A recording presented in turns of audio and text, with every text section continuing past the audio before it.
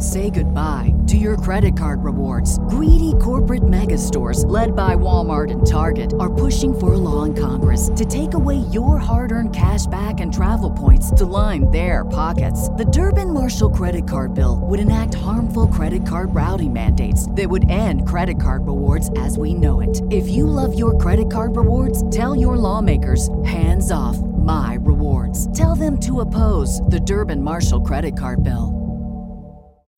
When you need mealtime inspiration, it's worth shopping Kroger, where you'll find over 30,000 mouth-watering choices that excite your inner foodie. And no matter what tasty choice you make, you'll enjoy our everyday low prices, plus extra ways to save, like digital coupons worth over $600 each week. You can also save up to $1 off per gallon at the pump with fuel points. More savings and more inspiring flavors make shopping Kroger worth it every time. Kroger, fresh for everyone. Fuel restrictions apply. We got no music, but there we are. Maybe a second late. We are Birds 365 on a Hump Day Wednesday. Yes, Hump Day for the week, but also for the football week. We'll continue to look back at the Eagles' impressive opening game victory against the Falcons, but start to look ahead to Sunday's task, the 49ers coming to town. I'm Jody McDonald. Jeff Kerr is my sidekick today because John McMullen, they put up the picture of his face. He looks better than that. I got to give him that much credit. He looks pretty good in that picture. I don't know. But I don't know about that, Jody. But he looks okay there. He's gonna do the guest thing for the first half hour of the show because he's got the Eagle reporter duties and the like. J.K., we had you on Monday. Any added thoughts? Anything more jump out at you? Maybe as you talk to some people or crunch numbers a little bit more from the impressive win that jumps out at you with the Eagles' victory over the Falcons? I mean, overall, from a national perspective, everybody seems to be talking about the Eagles. I think people are eating some crow a little bit on Jalen Hurts and Nick Sirianni, and they're starting to figure out, okay, like, maybe these guys are legit. Maybe it's a week one overreaction. Who knows? But it's Eagles good, Giants bad, Cowboys indifferent, Washington's in trouble. But overall, I think a lot of people are giving the Eagles a chance against San Francisco this week. And I say that's a good thing, Johnny Mac, because San Francisco comes in a little beat up, picking up right where they left off last year when they were probably the most injured team in the National Football League. 2 significant losses coming out of week one in both their secondary and their backfield. Are we supposed to read into this, Johnny Mac, that maybe it's that kind of year for the Eagles, that when there are breaks to be accounted for, the breaks go the Eagles' way? Well, it certainly did, as Jeff mentioned, in week one. I mean, Washington loses its quarterback. The Giants are the Giants, and they just can't seem to get out of their way. And we all know Dallas. Dallas is going to have a good offense, bad defense, sort of status quo. But, yeah, I mean, injury-wise, Raheem Mostert obviously out for the season now. They lose their best corner in Justin Verrett. So those are 2 significant injuries, although we talk about the Kyle Shanahan rushing game. Basically, going back to his dad, that was the old knock. Anybody can rush for 100 yards behind the Denver offensive line. Seems that way with San Francisco, and they get Elijah Mitchell going, who's a 6th-round pick. So you'd rather have Raheem Mostert, though. You got to be realistic about it. But they're going to be able to run the football because they have the best running scheme in the NFL, in my opinion. We talked to Barrett about that yesterday, kind of echoed it, former offensive lineman. I mean, they're just, so well regarded in that phase of the game. But I do think it's going to be – Jeff's right. I mean, the national media has gone a little bit crazy, and we always talk about overreaction Mondays. It's probably the biggest overreaction is week one because nobody knows what to expect. So this is a good opportunity. I think this is more of a temperature game because San Francisco is a good team. I don't know how good, but they're good. Atlanta is a bad team. So if the Eagles play well against San Francisco, I think it means more. John, what scares me about this 49ers team is I think Trey Sermon's probably their best running back. Eli Mitchell had a great opener, but Sermon didn't play, and Brandon Ayuk, I think Kyle Shanahan, again, he has the hamstring injury, but I think Kyle Shanahan's kind of waiting to unleash him a bit. It seems like if there's any game for those two to get going, it's going to be Sunday. Yeah, I mean, Kyle Shanahan is so well regarded in this league. You sort of want to almost press the pause button and say, okay, what's everybody loves so much? But I think you look at the way they use Deebo Samuel, for instance, and we always talk about manufactured touch players, and so many teams want them, but then they don't know how to use them. And it becomes very difficult. You have to be very disciplined to use them correctly. And Kyle seems to be able to do that, and he's got two of them. And you saw how good Samuel was as a rookie. He was one of those injuries Jody was talking about last season, really affected them. He's back. He played really well. Brandon Ayuk is one of those explosive guys who you always got to worry about. So now they got two of them. They got the best tight end in football. I don't know if you saw that seal block George Kittle threw against Detroit in week 1. They're a good football team, but I don't like the quarterback. So if you don't have the quarterback, it can't be a great football team. And, how quickly can they get to Trey Lance? And I think they will get to Trey Lance at some point this season, not just as a package player or a play here and there. Because Kyle Shanahan doesn't want to play Jimmy Garoppolo. He feels he has to right now.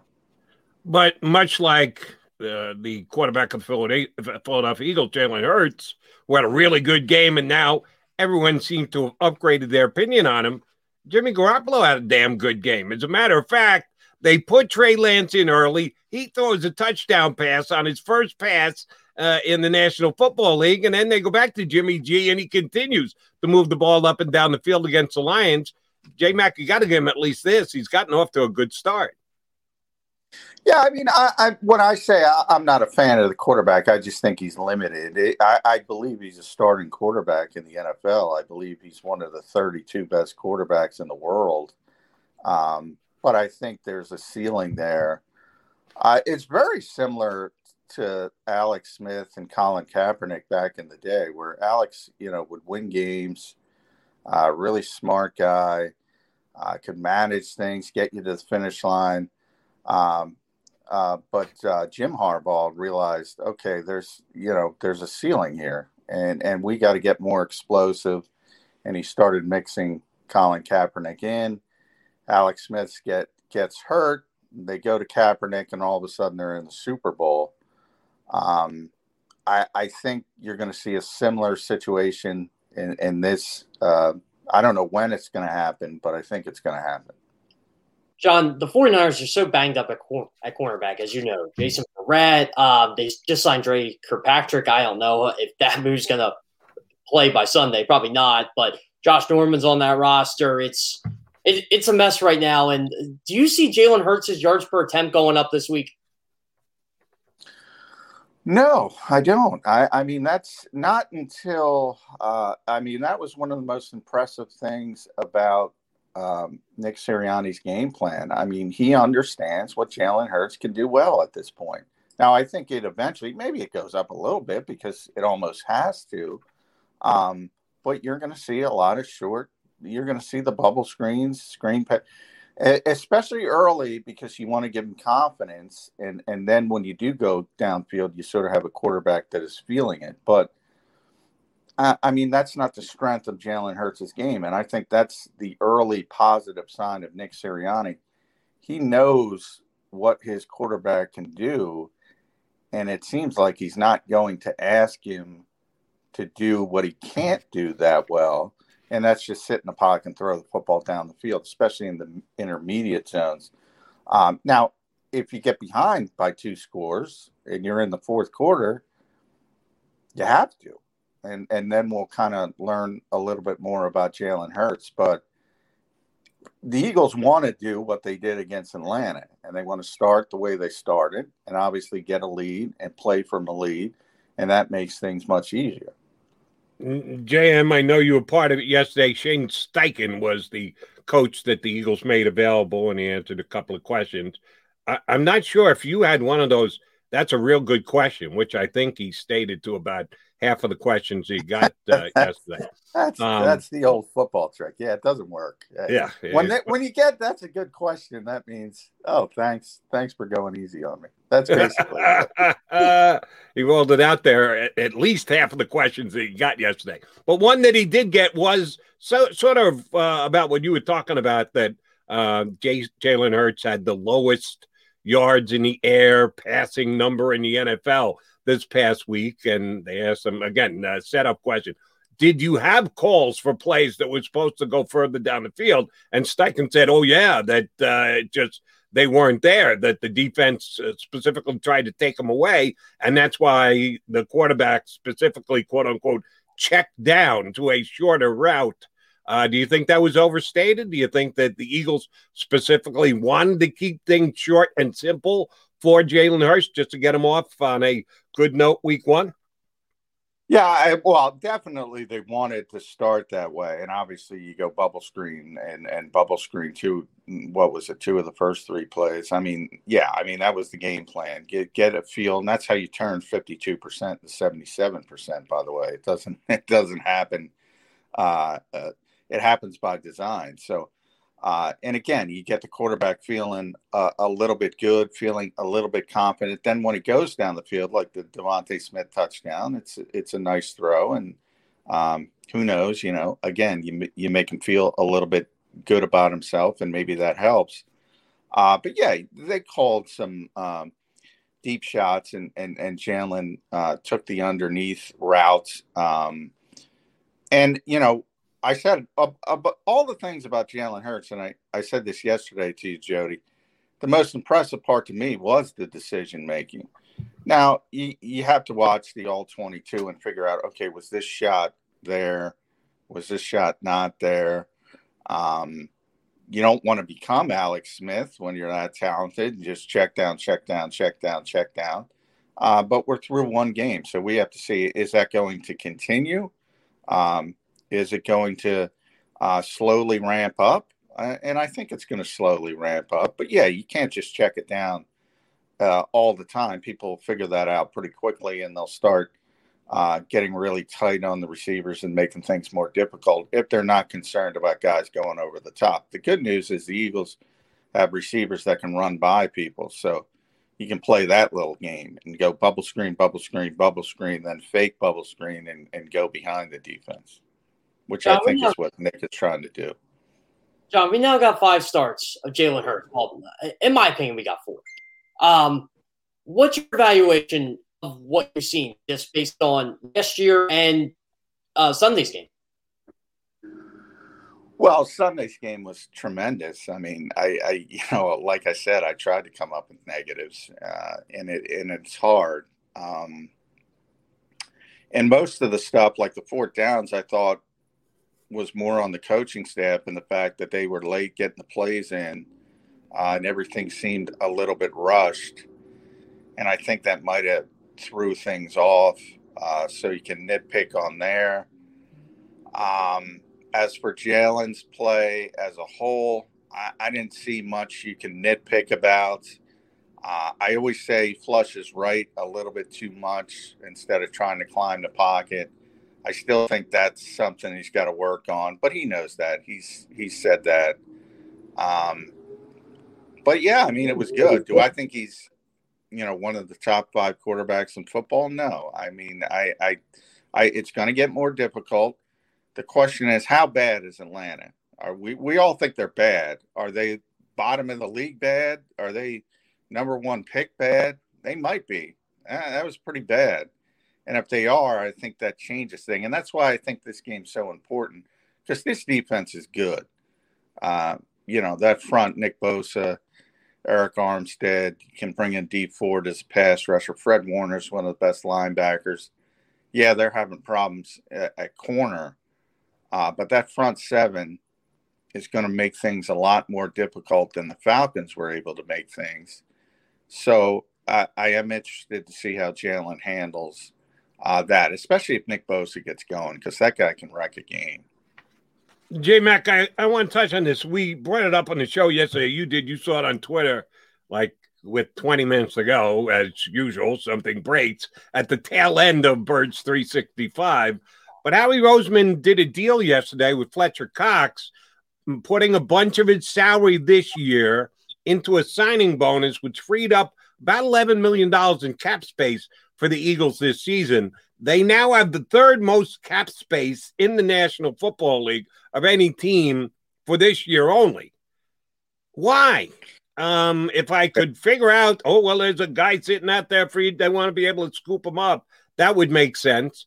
It's not like the cap space just goes away. You're just pushing off potential cap space issues to future years on the length of Fletcher Cox's deal. Nothing came to me immediately as to why the Eagles would aggressively do this for this specific season. What do you make of it? Well, part of it was done Saturday, so part of it was for the Mailata deal. It was actually filed on Saturday, so they worked out that extension, and they're obviously trying to work out an extension with Dallas Goedert, perhaps Josh Sweat, even Avonte Maddox, and then you have some room. Remember what the Eagles did with Alshon Jeffrey back in the day? You know, they got him to sign on a 1-year prove-it deal. Played well, and then they were able to extend him. So you have a bunch of guys on prove-it deals. So say Anthony Harris, he'd be the one most likely. If he starts to play well, you don't want to get him. You don't want him to get to free agency again, and so he could be a candidate in that type of instance. But that would be later in the season. But yeah, it's more about potential extensions than any outside player. This is not the time of the year where you generally bring in outside players. Although, Jeff was talking about San Francisco. They evidently tried to trade for Cam Dantzler because they have so many cornerback problems. So there's always a chance for a lower level trade, but certainly not anything splashy. So it's more about potential extensions and trying to get those done. John, I was doing some game prep for this game, and I thought this was interesting, and I'm not sure where to make of we know the 49ers offensive line, defensive lines are good. There's no doubt about that. But they allowed the fewest pressures out of any of the teams last week, even fewer than the Eagles on the offensive line, and they generated the most pressures against, in my opinion, a pretty good Detroit offensive line. Now, I know Taylor Decker missed that game, but regardless, it seems like if the Eagles are actually going to upset this team, they're going to have to generate more than 6 pressures, and they're going to have to stop the 49ers from getting 23 off Jalen Hurts. Yeah, I mean, it's strength versus strength. It really is. I mean, we talk about, Jordan Mailata and the extension and the big block, everyone, the highlight block.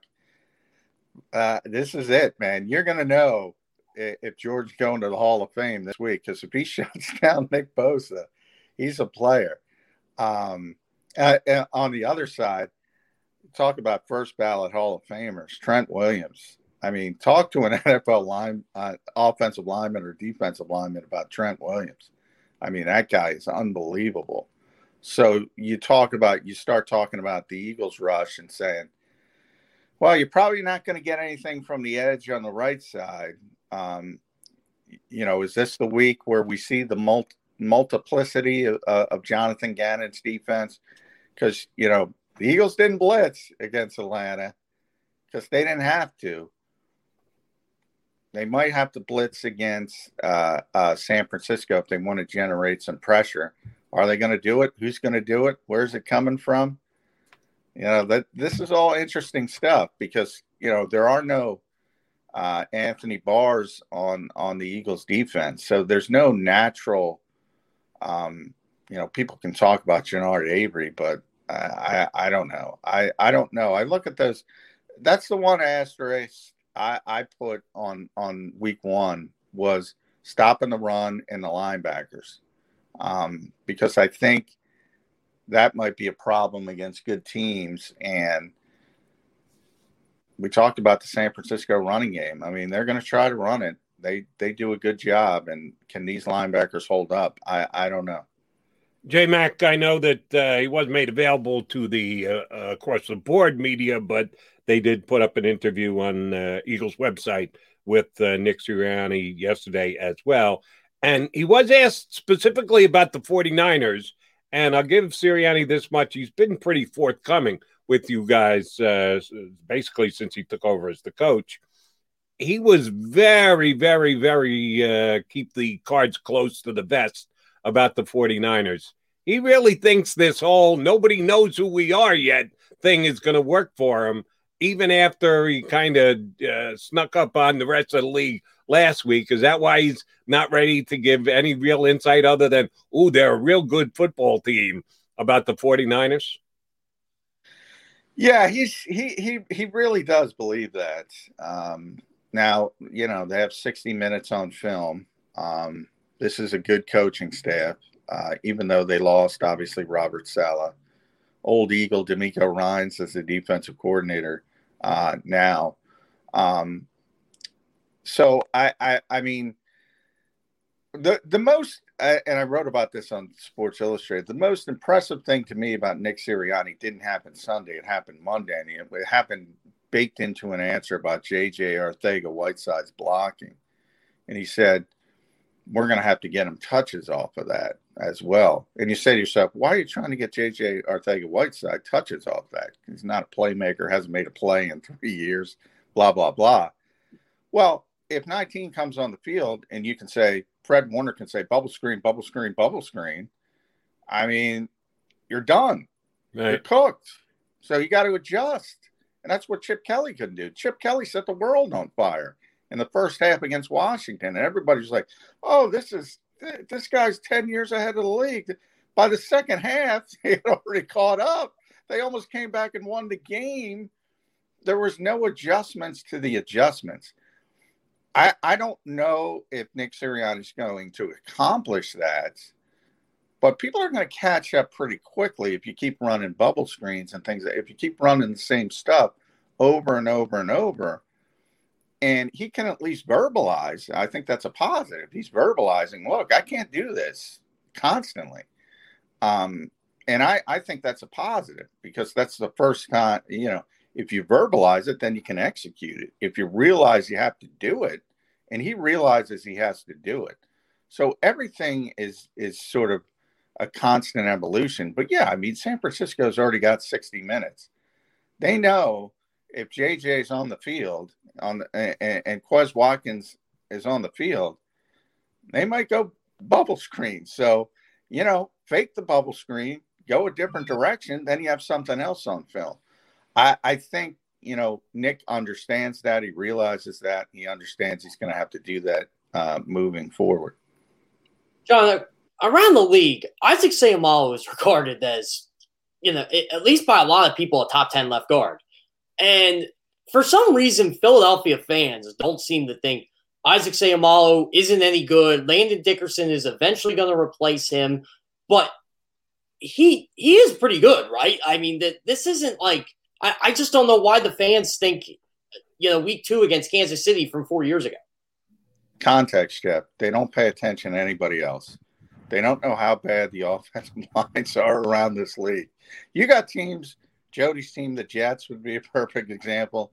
The team I covered for a long time, the Vikings, would be a perfect example. They go years. They can't find a stinking offensive lineman. Jeff Stoutland keeps just churning them out. Yeah, Isaac Seumalo is a really good player. I've been saying this from day one. Landon Dickerson isn't here to replace Isaac Seumalo. Landon Dickerson is here to replace either Jason Kelce if he retires or Brandon Brooks if the Eagles move in a different direction because of contract negotiations in 2022. And he will replace one of those two. I don't know which one. He's not replacing Isaac. Isaac's playing. Whether it's center, left guard, whatever they decide is the best way to go if whenever Jason Kelce decides to call it quits. Yeah, Isaac's a good player. But the answer to your question is context. They don't realize how bad it is around the league because they're focused on the Eagles, and the Eagles have a top 5 offensive line. And when something happens last year, you would think it would jolt people into reality. But for whatever reason, they get certain players in their head. And the problem with Isaac is, and now he's probably not, because Jordan is still a work in progress, but everybody loves Jordan Mailata, so we'll put him off to the side. But when you have Kelsey and Brooks and Johnson, and those are all pro level players, and you just have a good player, they think that he's not good because he's not as good as them. That would be my best explanation. That's exactly where I was going, John. Out of the 5 offensive linemen, he's number 5. You got Mailata, they just gave this mega contract to, and he's the biggest fan favorite because he's the underdog 7th rounder who never played football, came off the rugby field to become a left tackle, and 3 Pro Bowlers. So who's left? Isaac. Doesn't mean he's not getting the job done. Doesn't mean he's not good, but you're going to comp him to the 4 other guys who are starting on the offensive line for him, and he's the least noteworthy of the bunch. So, oh, shoot, we drafted a guy in the 2nd round. We got to get him in immediately. Who's he going to replace? Well, number 5. That's Isaac Seumalo, even though you are 100% right. The guy doesn't deserve that because he's, Jeff said it, a top 10 right guard, left guard in football. I'd absolutely put him in the top 10. Yeah, I'd put him in the bottom of the top 10, but he's right in that range. He's probably right there, 9, 10, somewhere in that range. And again, that's probably the better context. If you look at the 32 teams and you got a top 10 player at a position, that's pretty good. Yeah. And you don't look to it really. You're not going to have a top 10 player at every position. So you're always looking to improve the other issues you have. Linebacker would be a notable example. You're not worried about a top 10 player, and the Eagles are not worried about Isaac Seumalo. Jeff Stoutman loves the guy, loves him. And he would say he's the 4th best offensive lineman, by the way. Well, then who would be the 5th, Mailata? Jordan. Jordan's not consistent enough for Jeff. Trust me on that one. He's a nitpicker. One thing I wanted to ask, since we brought up Jason Kelce. I mean, he always seems like he's year to year, but how did the Eagles view it? I assume they drafted Dickerson to prepare for an inevitable Jason Kelce retirement, but I mean, the way he's been playing, why hang it up at this point? Yeah, I mean, I agree. It's just a matter of, how much his body can take. I mean, it used to be Jason Peters. Now it's Jason Kelce. You watch these guys get ready for practice, and they're taping up his elbow like a mummy. And, this is for practice. And this is for a 45-minute Friday practice, to get through it. That guy plays through everything. Mick Tingelhoff died this week. And I don't know if you guys know Mick, but Hall of Famer. He's a Hall of Fame center. One of the great lines, his backup, guy by the name of Godfrey Zornbrecher, a weird name, but he had a great line. He said, "I'm the 3rd string center," and people are looking at him like, "What are you talking about?" And he said, "Yeah, behind Tingelhoff and Tingelhoff hurt. That's the first 2. He played 240 straight games, never missed a game his entire career, and he was undersized. Different era, of course, but he was sort of like the Jason Kelce of his era. Plays through everything. And that's Jason Kelce. I go back to last year when he hurt his elbow. It was the play before the second half. You're like, okay, he's done for the season as well. Offensive line, how the season was going. He's done. He misses one play, goes in the locker room. He's cursing on the field. He's back out there with one arm, hanging. Can't move it, but he's playing. I want to ask this question to both of you guys. Since you're NFL reporters, you would probably know this and or be able to theorize on it, with the fact that the 49ers found out that not only is Mostert going to be gone for 8 weeks because they put him on IR, they decided to go ahead and have the surgery, which is definitely going to keep him out for the entire season because the rehab's upwards of 6 months. To respond to that, they signed Kerryon Johnson yesterday, who the Eagles, of course, had in camp this year and released rather early, as a matter of fact.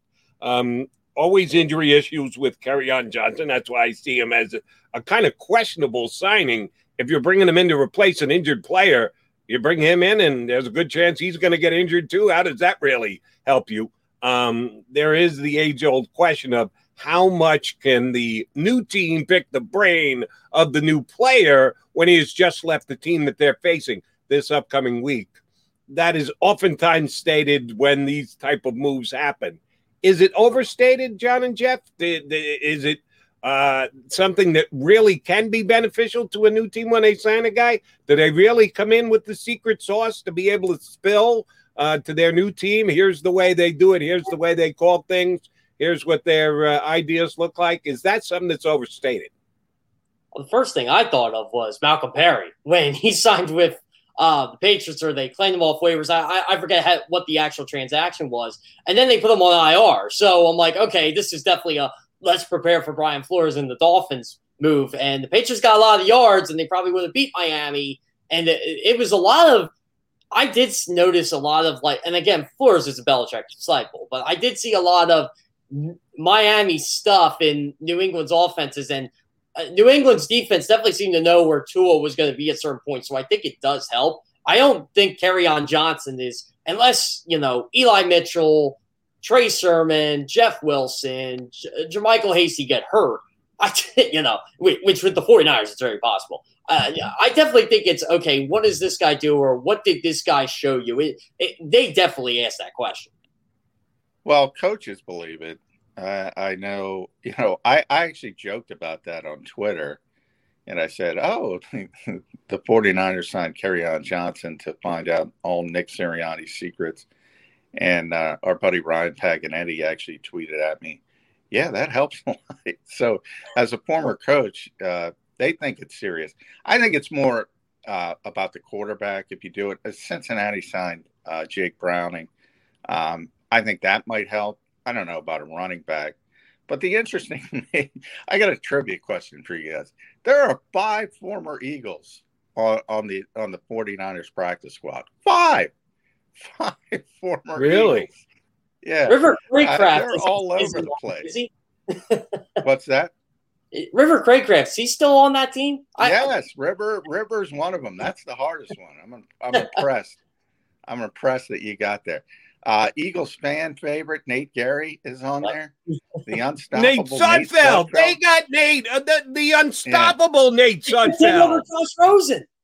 He's in there. Kerryon Johnson, obviously, and Jordan Matthews. Making the shift to tight end.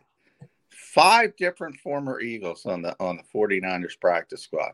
But I'm impressed that Jeff got River Craycraft, because I thought that was the one nobody would get. It's an easy thing to remember, John. That's all it is.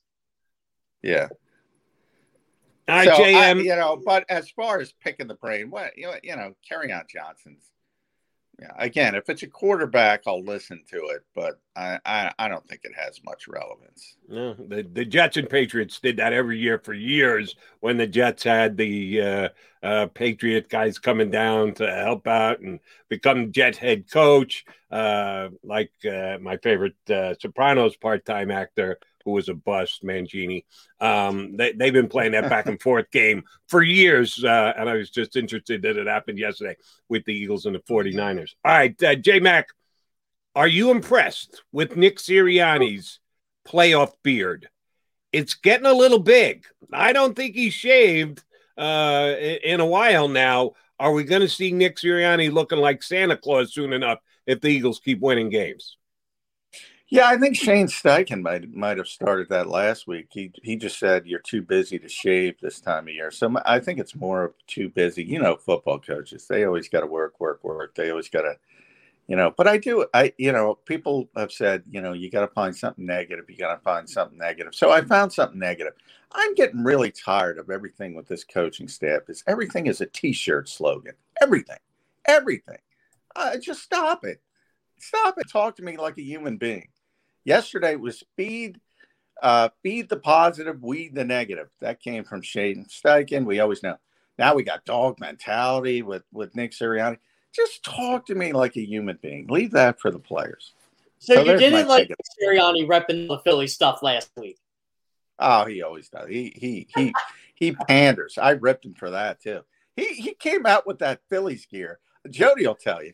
I said, first of all, okay, fine. You want to rep, you want to pander to the fans, but take off the green T-shirt underneath. You could tell somebody gave them that right in the press. What happens is they're in the office, they're in the PR office, and they come out the PR door and they got a tent because everything's got to be outside now because of COVID. And you could tell, whether it was Bob Lang or Brett Strosacker, they handed him a Phillies T-shirt and a hat, and he put it on, and he still had his Eagle stuff on underneath. And yeah, I mean, but people buy it. I understand why they do it, but people buy it. But yeah, I rip him for that. We'll see if the coach comes out in a media session with Flyer stuff. If he's got a gritty T-shirt on before the week is out, then I will absolutely jump on the stop the pandering bandwagon with you, J Mac. Well, we got to wait for playoff time. He'll have Sixers gear on come playoff time. I wanted to see him wearing like a Trust the Process or a Rights to Ricky Sanchez T-shirt. I won't be really. Well, that's too focused, Jeff. You're just playing the one small significant portion of the fan base. Hanging on for dear life, by the way. Yeah, you don't have to worry about pandering to them anymore. I don't think. That's probably true. All right, J-Mac, one thing that I mentioned last time on my show on WIP, and here's my concern about it. It's not a big concern, but I got to admit that it's niggling a little bit in the back of my mind. They kicked the Falcons, took us up and down the field last week.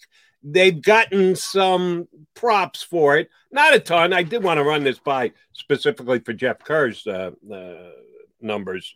The power rankings across the league from the major media outlets, CBS still has them at 23. Now they're up a couple slots, but that's still well into the 20s. USA Today 22, Sports Illustrated 18th, NFL Network 17th, ESPN 21. So the highest they got is 17. They're not in the top half of the league yet, even though they won as impressively as they did.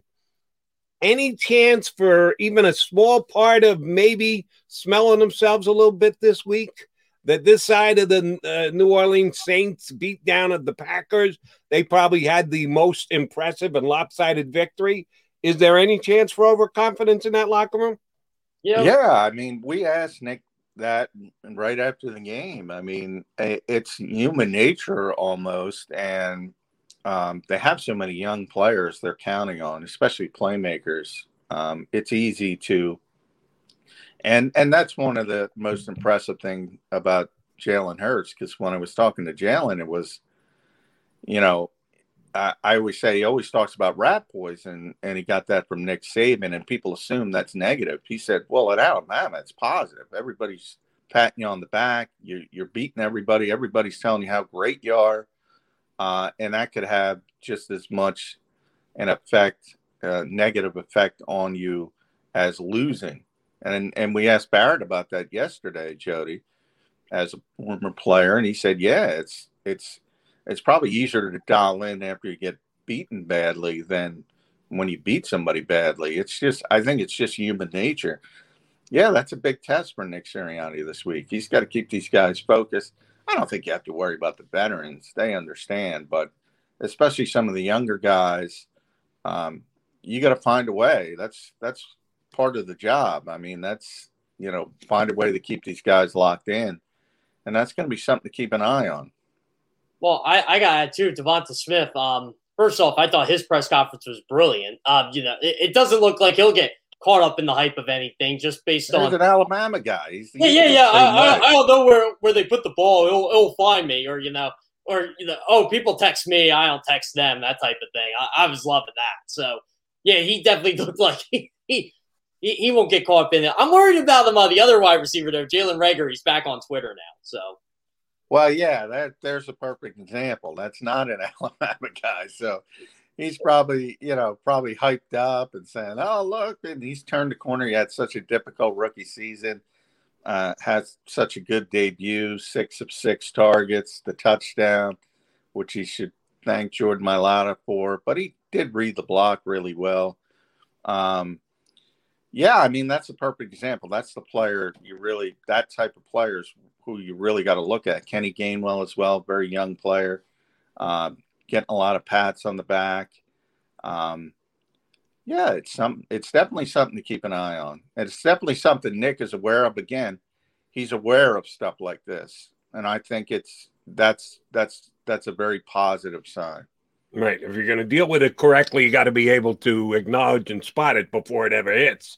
And give Sirianni credit for being that kind of guy on top of stuff here in his early reign days as the Eagles coach. Jay McNo, you got a busy day. Thanks for hopping on with us, buddy. All right. Thank you, guys. Appreciate it.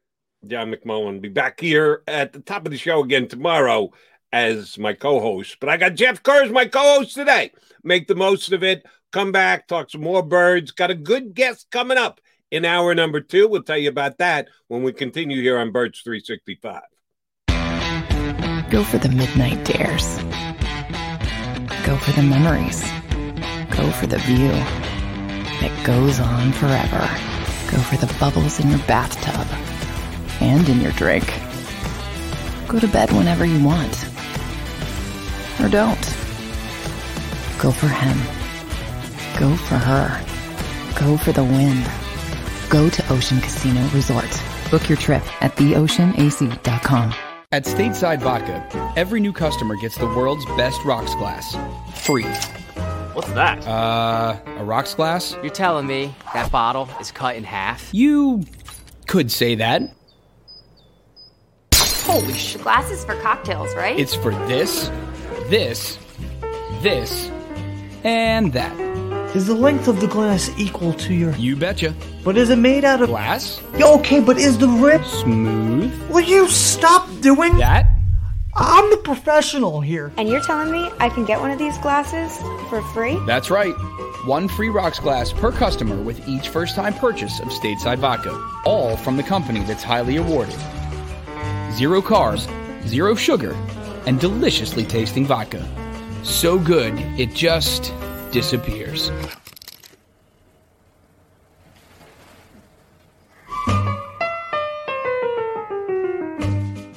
The live post-game show is powered by IBEW Local 98.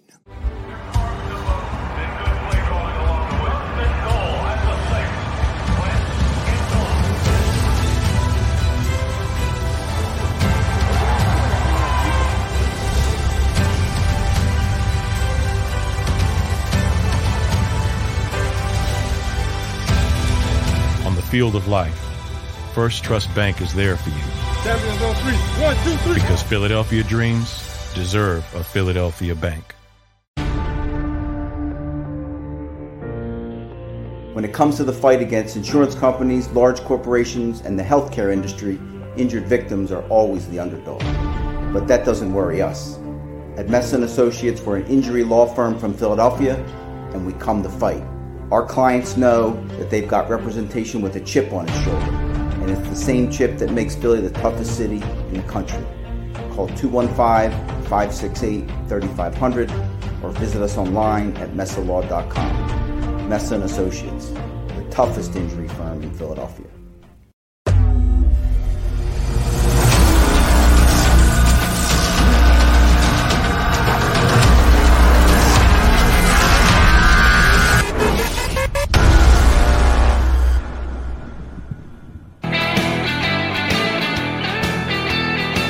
Damn, whenever I see that, I'm like, let's get to the postgame show. Let's get the Eagle game over and done with. Got to get to the postgame show. Pretty cool. Hope you enjoyed the postgame show here last Sunday on the Jacob Media YouTube channel. Be right back at it again after the Eagle game. Hopefully a victory on Sunday with the 49ers coming to town. Jeff Kerr, I know that one of your responsibilities every week writing for CBS is to judge divisional strength. And the Eagles got a very good win in their opener against the Falcons, but we need to keep it in a perspective, and we'll have a better idea of how that perspective is after week number 2 with what the Eagles do, also what the Falcons do. Yeah, I think the Falcons are going to be a pretty poor team. I think they're going to be a bottom 5 team in the NFL this year. That's just my read on the Falcons. So you got to keep that in a proper perspective. In the NFC East, which last year, at least I did, and I know I was not alone, calling them the NFC least, we're off to a flying start again in the division with the Eagles in sole possession of first place at 1-0, the other three teams being a loser. Is it going to be the NFC least again this year? Yeah, I'll tell you what, they're better. I will say that. I did not rank them last. I ranked them sixth. So these were the teams that ultimately, I got to give the Eagles a lot of credit here. They made the division look really strong. I know they played the Falcons. The Giants looked terrible. Yeah, so I'm like, okay, well, NFC least is back. But you have to look at it this way. The Dallas Cowboys took the Super Bowl champions to the brink. And, whatever you think about Dallas is fine. That's still – they could have got blown out by Tampa Bay. And they probably should have. But they did force 4 turnovers. So I have to give Dallas a lot of credit in that regard. And they forced a lot of turnovers last year. They were top 10 in takeaways. So overall, the Eagles and Cowboys definitely put them above, last place. And Washington, they lost their quarterback. I thought it was an impressive road win for the Chargers, but still, Washington gave them a good fight, and they were the division champions at 7-9. So I look at it as this is not the worst division in football. They're not. They are not the worst division in football. The worst division in football was the NFC North by far in week 1.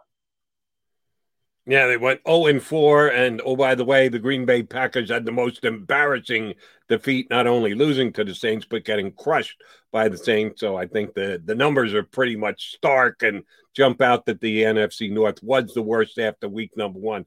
Will they stay that way? You mentioned the injury to Ryan Fitzpatrick down in the nation's capital. Taylor Heinicke played pretty well last year in the Redskins playoff game against Tampa. We just gave the Cowboys credit for hanging tough with Tampa. Well, so did the Washington football team in that opening round playoff game last year. Eventually came up short, and eventually Brady just kept beating everybody else in his way while he was at it to win another Super Bowl ring. And again, he played okay. He wasn't the reason that he lost. Washington actually took the lead after trailing in the game when Heinicke came in. What kind of QB setup do you think they're going to have in D.C. going forward? The coach has kind of denied everybody's questions on would they bring in Cam Newton, and I don't blame him for that. Not that Cam isn't talented enough, but Cam, no one can shoot himself in the foot like Cam Newton. He just knows how to say the wrong thing at the wrong time. But I digress. I was asking you about Taylor Heinicke. What do you think about him as the starting quarterback of the Washington football team going forward? Well, like you pointed out, Jody, they probably shouldn't have lost that game Sunday. Antonio Gibson fumbled at like the 11 or 12-yard line, and L.A. took advantage of it right away because they have a really good quarterback in Justin Herbert. So, again, I think they'll be fine with Taylor Heinicke. They almost beat Tampa Bay in a playoff game last year. Long-term is where I'm concerned. I think for a couple weeks, they can get by with him, depending on how long Fitzpatrick's out. It looks like it's going to be 4 to 6 weeks. I don't know if Taylor Heinicke can do that for 4 to 6 weeks and they can kind of stay afloat. I didn't check Washington's schedule after this week. I know they don't play Philadelphia for a while, so who knows who the Eagles will see come week 14, week 15.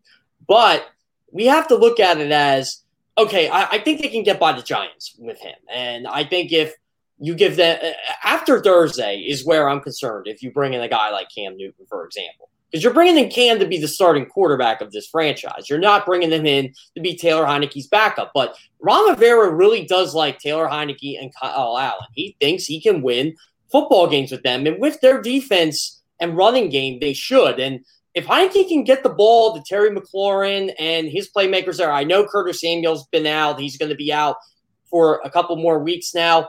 Logan Thomas looks like he's the real deal at tight end. And what I like about Heinicke is their offensive line isn't really that great, and he can escape some pressure. So he can run the ball a bit. So I think for now, they're going to go with Heinicke, and I think they'll reevaluate after Thursday. Here's the Washington schedule, since you asked. With the Giants this week, at home, absolutely a winnable game. At Buffalo the week after, and Buffalo's already got a bad loss. That's not good. at Atlanta the week after. What we saw what the Eagles did when they went down to Atlanta, went through it like Sherman. So I'd give the Washington football team the same chance. But then it gets really interesting. Home New Orleans. What are the Saints? Are they the beast that they look like week one, or the team that I thought they were going to be a 500 team? Kansas City the week after that, before after having to go on the road at Green Bay and at Denver. That's not an easy way to start the season for the Washington football team. No, not. So, yeah, I'm looking at that schedule, and yeah, it's kind of like the Eagles' early season schedule in a bit. It's like, okay, you could pencil in the L, you could pencil in the L. You don't want to put the pen, obviously, because they got to play. But yeah, I just don't, I'll tell you what I was shocked about, Judy. I thought beating the Chargers was a must for Washington. Not because I think the Chargers are bad, but they were home. And the fact that Chase Young, Montez Sweat, those guys could not catch Chargers offensive line, and Justin Herbert pretty much was clean all day long. That's scary. So I'm wondering, how good are the Chargers? Because remember, they ended the year on a 4-game winning streak, and Herbert played really well. And then they go to Washington and beat the NFC East champions.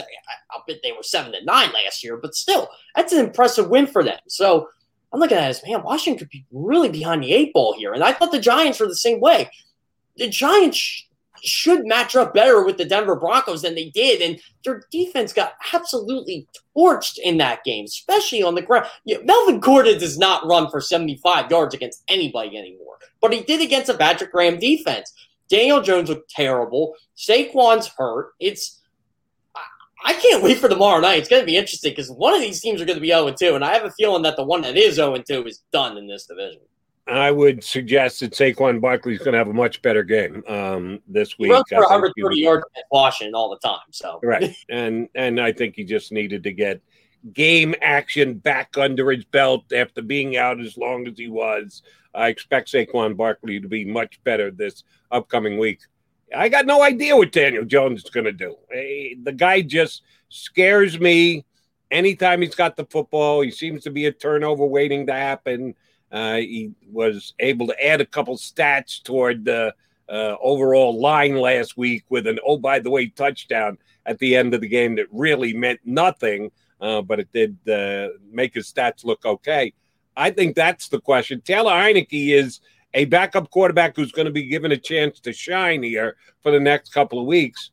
Well, that's what I think Daniel Jones is, even though he's been a starter since they took the ball away from Eli Manning and handled it to Jones. That's all I look at him as a backup quarterback in this league. It's actually hilarious, Jody. I swear Giants fans are the only fan base in the world. And everybody wants to say Eagles fans are delusional. Giants fans actually think Daniel Jones is A, a good quarterback, B, Joe Judge is a good coach, C, their offensive line isn't as bad as we in the national media make it out to be. They are. And their defense is better than Washington. They're better than Tampa Bay or any of them. Yeah, they were a top 10 defense last year. I'll give Patrick Graham a lot of credit, but they might be a little overrated too. I told people this. Giants are going to finish last in this division. It's just a calamity of things that are going to fall apart this year. They were not a good football team last year. They beat the Seattle Seahawks in Seattle with no fans. Let's put in their perspective here.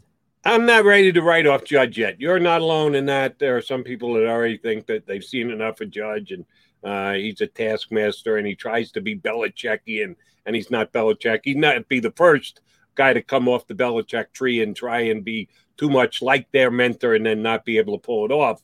But I thought the Giants at least stayed together and played together as a team last year, and they were in the race until the very last week of the season. Yes, the very weak NFC least race, but they were in that race and had to win the last game, and they did. So I'm not ready to write off Joe Judge just yet. Oh, Daniel Jones, I'll write off. I don't think he can be a starting quarterback in the league. I've seen enough of him. He's got an extra year on Judge. I've gotten a better look at him than I have at the Giants head coach. So I'm not ready to give up on Judge yet. Jones, I surely am. Yeah, they kind of need this game. I know that it's the second week of the season, but everybody in the division has a very similar schedule in that they play one game early on against a division opponent. For the Eagles, it's Dallas the week after. Giants and the Washington football team play early. And then everything is packed into the last 5 weeks of the season. They all play each other the last 5 weeks over and over and over. You can get tired of talking about, it's an NFC East matchup. It's the whole last month of the season, as a matter of fact. So this is a key game for both of these two teams because they both get out 0-1. And, if you lose that first game in division, knowing you're going to get all those games late in the year, it's going to be a hole it's difficult to get out of. Yeah, and here's the thing, Jody. Going into this game, I thought Washington, if any of the two teams, if you asked me which team's going to be on one going into this game, I probably would have said Washington because I'm really high on the Chargers. But the Broncos they laid the hammer down on this football team. And I'm like, okay, Teddy Bridgewater ain't that good, but, he was throwing the ball all over the place. And, Javonte Williams and Melvin Gordon, Broncos offensive line just manhandled the Giants up front. Larry Williams looked terrible that game. Giants need this game. They need a heck of a lot more than Washington does. They can't get off to a 1-5 start again. Luckily, the Giants are playing the one team in that division they know they can beat. Because if I was correct, they beat Washington both times last year. Yeah, I think they did, as a matter of fact. Yeah, you know what they did? Because I remember his first two career wins were against Washington. They got him late in the year because that kept them in the playoff hunt because they were able to beat Washington late in the year. What week was it? I don't remember. But I know they played Washington late in this. The Giants played Washington late in the season, were able to get a win. So, no, I'm wrong about that. They did beat them twice. You're right. Giants beat them twice, but both games were in the middle of the season. 2019 at New York and 23-20. So both games were close.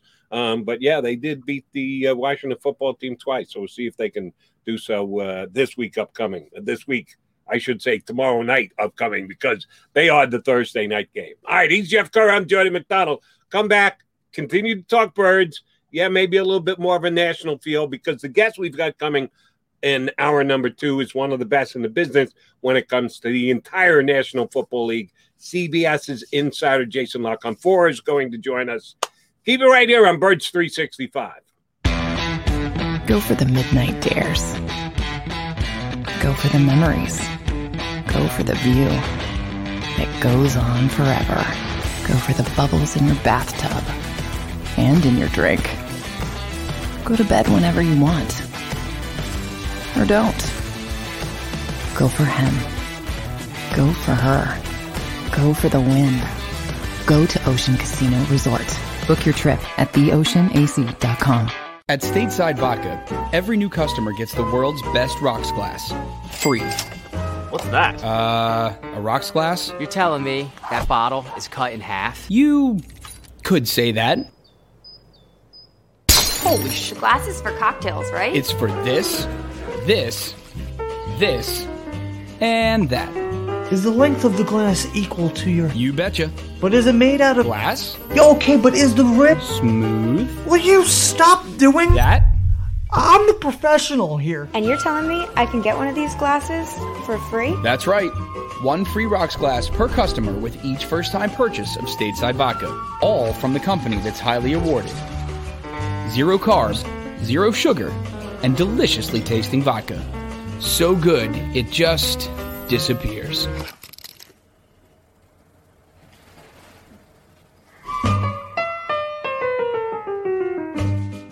The live post-game show is powered by IBEW Local 98.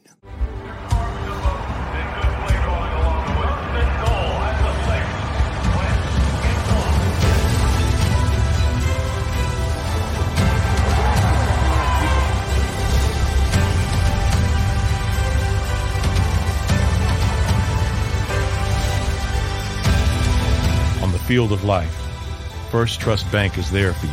Champions on 3. 1, 2, 3. Because Philadelphia dreams deserve a Philadelphia bank. When it comes to the fight against insurance companies, large corporations, and the healthcare industry, injured victims are always the underdog. But that doesn't worry us. At Messa & Associates, we're an injury law firm from Philadelphia, and we come to fight. Our clients know that they've got representation with a chip on its shoulder, and it's the same chip that makes Philly the toughest city in the country. Call 215-568-3500 or visit us online at messalaw.com. Messa & Associates, the toughest injury firm in Philadelphia.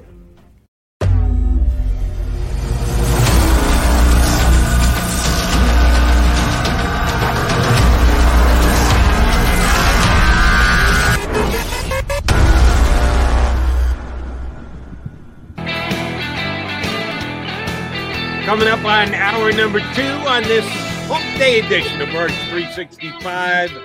Wednesday means we start to turn the attention a little bit. We already have. First 2 days, Sunday, Monday, Tuesday, third day, if you consider after the game Sunday night part of the week conversation. You're either singing the praises of a winning effort or you're questioning what the hell happened on a losing effort. This week, it was glory, glory, hallelujah, because the Eagles did a beatdown on the Atlanta Falcons. We now start to look ahead to the 49ers, and I want to do some of that with Jeff Kerr here. I do want to mention someone shot me a tweet. They're going, Jody, and during the break, yes, I did refill my coffee. Outstanding. Hot, too. Someone mentioned, is that stateside vodka you have in that big travel mug that you have here?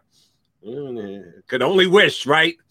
One of our sponsors I mentioned yesterday, if they wanted to send over samples for the hosts of Birds 365, I would certainly be willing to do any sampling that they needed for stateside vodka. And I would use the Rocks glass, not my coffee travel mug that I use daily here on Birds 365. But no, unfortunately, it is not a little early to be hitting the stateside. But for them, I would maybe make an exception during Birds 365. Stay tuned for details on future episodes.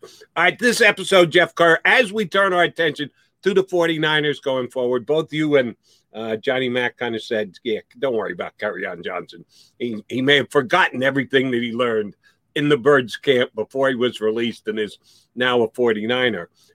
But I was surprised last week by the 49ers, and that after Mostert went out, they turned to this Elijah Mitchell. I talked about this yesterday on the show. I've got my NFL draft guides right next to me. The SIS football rookie handbook is one that I use. My buddy Rick Saratella with his NFL draft Bible. I remember reading about Mitchell last year. I can honestly tell you, I never saw him play at Nevada, at Louisiana. So I didn't know what, then that's not LSU. That's the University of Louisiana. I had never seen the kid play, but both of those two draft guides did give him a chance to be an NFL draft pick, and sure enough, the Niners took him in the 6th round, and he debuts with a 100-yard game when Mostert goes out. I was surprised that Trey Sermon was not the guy. I did not even know that Sermon was a healthy scratch for week 1. What's the easiest choice you can make? Window instead of middle seat? Picking a vendor who sends a great gift basket? Outsourcing business tasks you hate? What about selling with Shopify?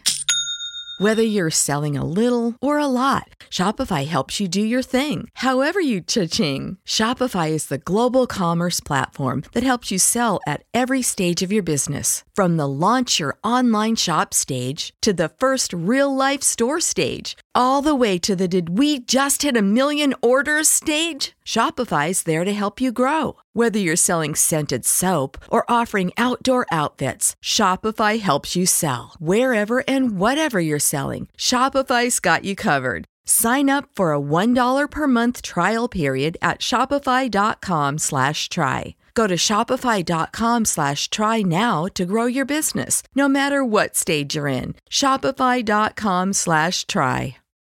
When you need mealtime inspiration, it's worth shopping Kroger, where you'll find over 30,000 mouth-watering choices that excite your inner foodie. And no matter what tasty choice you make, you'll enjoy our everyday low prices, plus extra ways to save, like digital coupons worth over $600 each week. You can also save up to $1 off per gallon at the pump with fuel points. More savings and more inspiring flavors make shopping Kroger worth it every time. Kroger, fresh for everyone. Fuel restrictions apply. He rushed for 331 yards. We discussed this before the game in last year's Big Ten championship against Northwestern. That's individually. That's not a team. That's not Ohio State. Sermon himself rushed for 331 yards in one game, a conference championship game. That's what got him drafted well before Mitchell did, and he was a healthy scratch last week. Just a numbers game, a rewarding Mitchell because he was that good in camp. Why do you think he was the guy who was Johnny on the spot to pick up promotion when he went down with the injury last night over a guy like Trey Sermon? Oh, Eli Mitchell really did have a good preseason. And, when I was doing some 49ers stuff, everybody was talking about Jimmy G and Trey Lance. And, I'm watching the 49ers preseason game, and I'm like, okay, Eli Mitchell doesn't look terrible. And, I didn't think he was a bad player in college at all, but it was like, and I figured, okay, how many running backs is this team going to keep? Who are they going to cut? And they kept Eli Mitchell, and I'm like, okay, I get that. This team gets hurt all the time. I'm sure Raheem Mostert will injure something week one. Well, Raheem Mostert injured something week one, and he's done for the season. So I didn't think he would be the guy over Trey Sermon right away, but it was a really good matchup against the Detroit defense that, if you get Eli Mitchell in the second level, he is going to beat you. 19 carries, 105 yards, and a touchdown. Again, I think this is where the 49ers are really going to unleash Trey Sermon this week because Eagles linebackers did not have a good week tackling. They didn't really have a good preseason tackling, if we want to be honest, the entire defense. But this is a week where I think you're going to see a combination of Trey Sermon and Eli Mitchell. And if you can get Mitchell to the outside and then that second level, it could be a long day for the Eagles defense. All right, last week, Eagles defense gave up 124 yards rushing on 26 attempts. That's not a bad number. That's almost 5 per attempt for Atlanta, but they got away from the running game after the first two series in which they kind of gutted the Eagles on the ground. But then they were trailing. They had to throw the ball that much more. They couldn't do that effectively. Did we find out week one, are the Eagles going to be a team that you can run against, you can't run against? It's going to be a week-to-week thing. How would you rank and or rate the Eagles' run defense 1 week into the season? To be determined. I'll go in incomplete right now. I mean, I wasn't too happy. Mike Davis was running all over the place on the Eagles' defense and making Jannard Avery look like he was on skates at certain points. But the Eagles did make a lot of crucial third down stops against the run when they had to on the third and shorts. And then the foul, when they took the 15-6 halftime lead, the Falcons just got away from it. And it's just weird for Arthur Smith because he's used Derrick Henry so much over the years. But I think he realized Mike Davis isn't Derrick Henry. And I gotta figure something out here. And, that was Kyle Shanahan's going to run the ball down your throat. He don't care if he's down 10. He don't care if he's down 20. But ultimately, you want to get this team in third and long situations because that's what they set themselves up for. They set themselves up for third and manageable, and then they can use Jimmy Garoppolo and his ability to hit pretty much any slant in the NFL or any out route in the league. Or you can use Trey Lance and really throw in a curveball there because he's a threat to run. So basically, how to contain this team, just don't give up the big runs. Do not give up the 10-yard runs. Don't give up the 7-yard runs on first down. I think this week will be a better indicator of where we think the Eagles' run defense is. If I had to grade them, I don't even think I grade them right now. I just think I grade them an incomplete because I want to grade the defense as a whole. But this week we'll get a really good idea of how much the Eric Wilson, Jannard Avery will hurt this team going forward because they were on my stock down list for the Eagles this week. I didn't have many, but those two were definitely on it. Fair enough. One guy who I hope his stock stays high this week because it's higher than it's ever been, let's be honest, is Jordan Mailata. The Eagles made a commitment to him prior to the game on Sunday, gave him a big contract extension, which for my money, he absolutely earned and deserved because he was in a battle for the left tackle spot preseason with Andre Dillard and easily dispatched him. So he's going to be the man on the left side for the Eagles for the next several years. We're going to get a nice little litmus test here in week number 2 because Mr. Bosa's coming to town and he's as good a speed rushing outside pass rusher as there is in the National Football League. Right now, Jordan Mailata is way up here. And that one block, he had the best block in the entire game for the Jalen Reagor, sprung him for the touchdown game. So he's got everything going for him, including a serious highlight on tape. If Joey Bosa gets to the quarterback a couple of times, Mailata's going to come right back down to earth. We sometimes overreact, members of the media. I know the fan base does with guys who have short-term success, and Jordan still got a lot to prove, even though the Eagles put faith in him by doing the contract extension. How's Mailata going to play against Bosa this week? It may not even be just Nick Bosa. Dee Ford, Eric Armstead. Oh, man, what a trial by fire. Well, Mailata doesn't have to block all of them. He's only got to block one guy.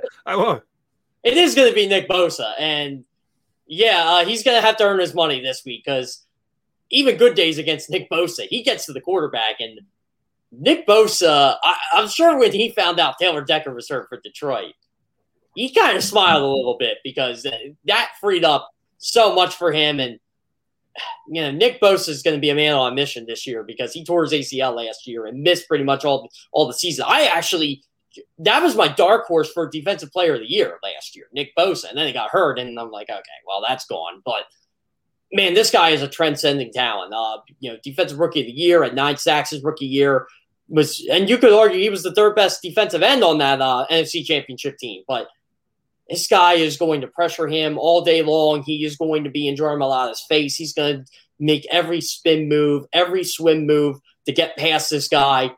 I think Jordan Mailata is going to be one of the better offensive tackles he's seen in a while because obviously he hasn't played much, but it's going to be a test. And the ultimate test for me, Jody, is going to be when Nick Bosa goes outside.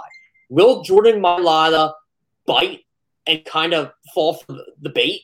Or is he going to just stand his ground and make sure pretty much that Nick Bosa doesn't get around him and go to Jalen Hurts? Because Jordan Mailata is fast enough to stick with him, but does Jordan Mailata trust his instincts?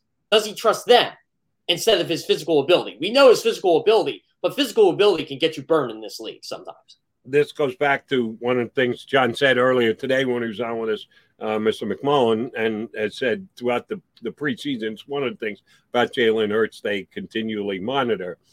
When the pressure gets high and hot and fast, Jordan likes to escape to the right. He likes to sprint out of the pocket. One of the things the coaching staff has been getting on him is every once in a while, the better move would probably to be climbing the pocket and step up into the pocket. Well, if Nick Bosa is going to go real wide on Jordan Mailata and he decides to sprint out to the right, Bosa is one of the guys who's fast enough in the league to actually run down Jalen Hurts from behind. So we'll see if this week Jalen does the right thing, which may, and it'll be a handful of plays out of all the past plays they have, when he needs to step up in the pocket because Mailata has to give up the outside and try and push Bosa around the pocket. We'll see if that works with Jalen Hurts stepping up into the pocket. Got another offensive line question for you, and I know it's not Eagle immediate important, but it will be at some point this year because they do play the Detroit Lions. I didn't even know this, and it's my bad. I should have. Penei Sewell was moved over to the right-hand side this year? Yeah, they did that way long ago, like before even training camp started, because they have Taylor Decker, and they signed Decker to an extension. I think he's one of the higher-paid offensive tackles in football now, which, again, it's going to be like Mailata. It's going to be a really good deal down the road. But, yeah, it's because everybody's like, okay, why'd they get Penei Sewell when they have Taylor Decker? I'm like, well, because you can have both of them. And honestly, it's almost like a Lane Johnson type thing, like when the Eagles drafted Lane Johnson. They had Jason Pierce. Well, now they got Penei Sewell's never really played right tackle. He's learning it. But Dan Campbell was pretty hell-bent on saying, look, I don't plan on moving him. Like, he's getting better at right tackle. He's starting to understand that position. So that's how they're lining up. And I'll tell you what, Jody, before Decker got hurt, you look at Detroit's offensive line, like Frank Ragnow and, all those guys, they got a really, really good offensive line. And they're all young. I think Decker's the oldest at 27.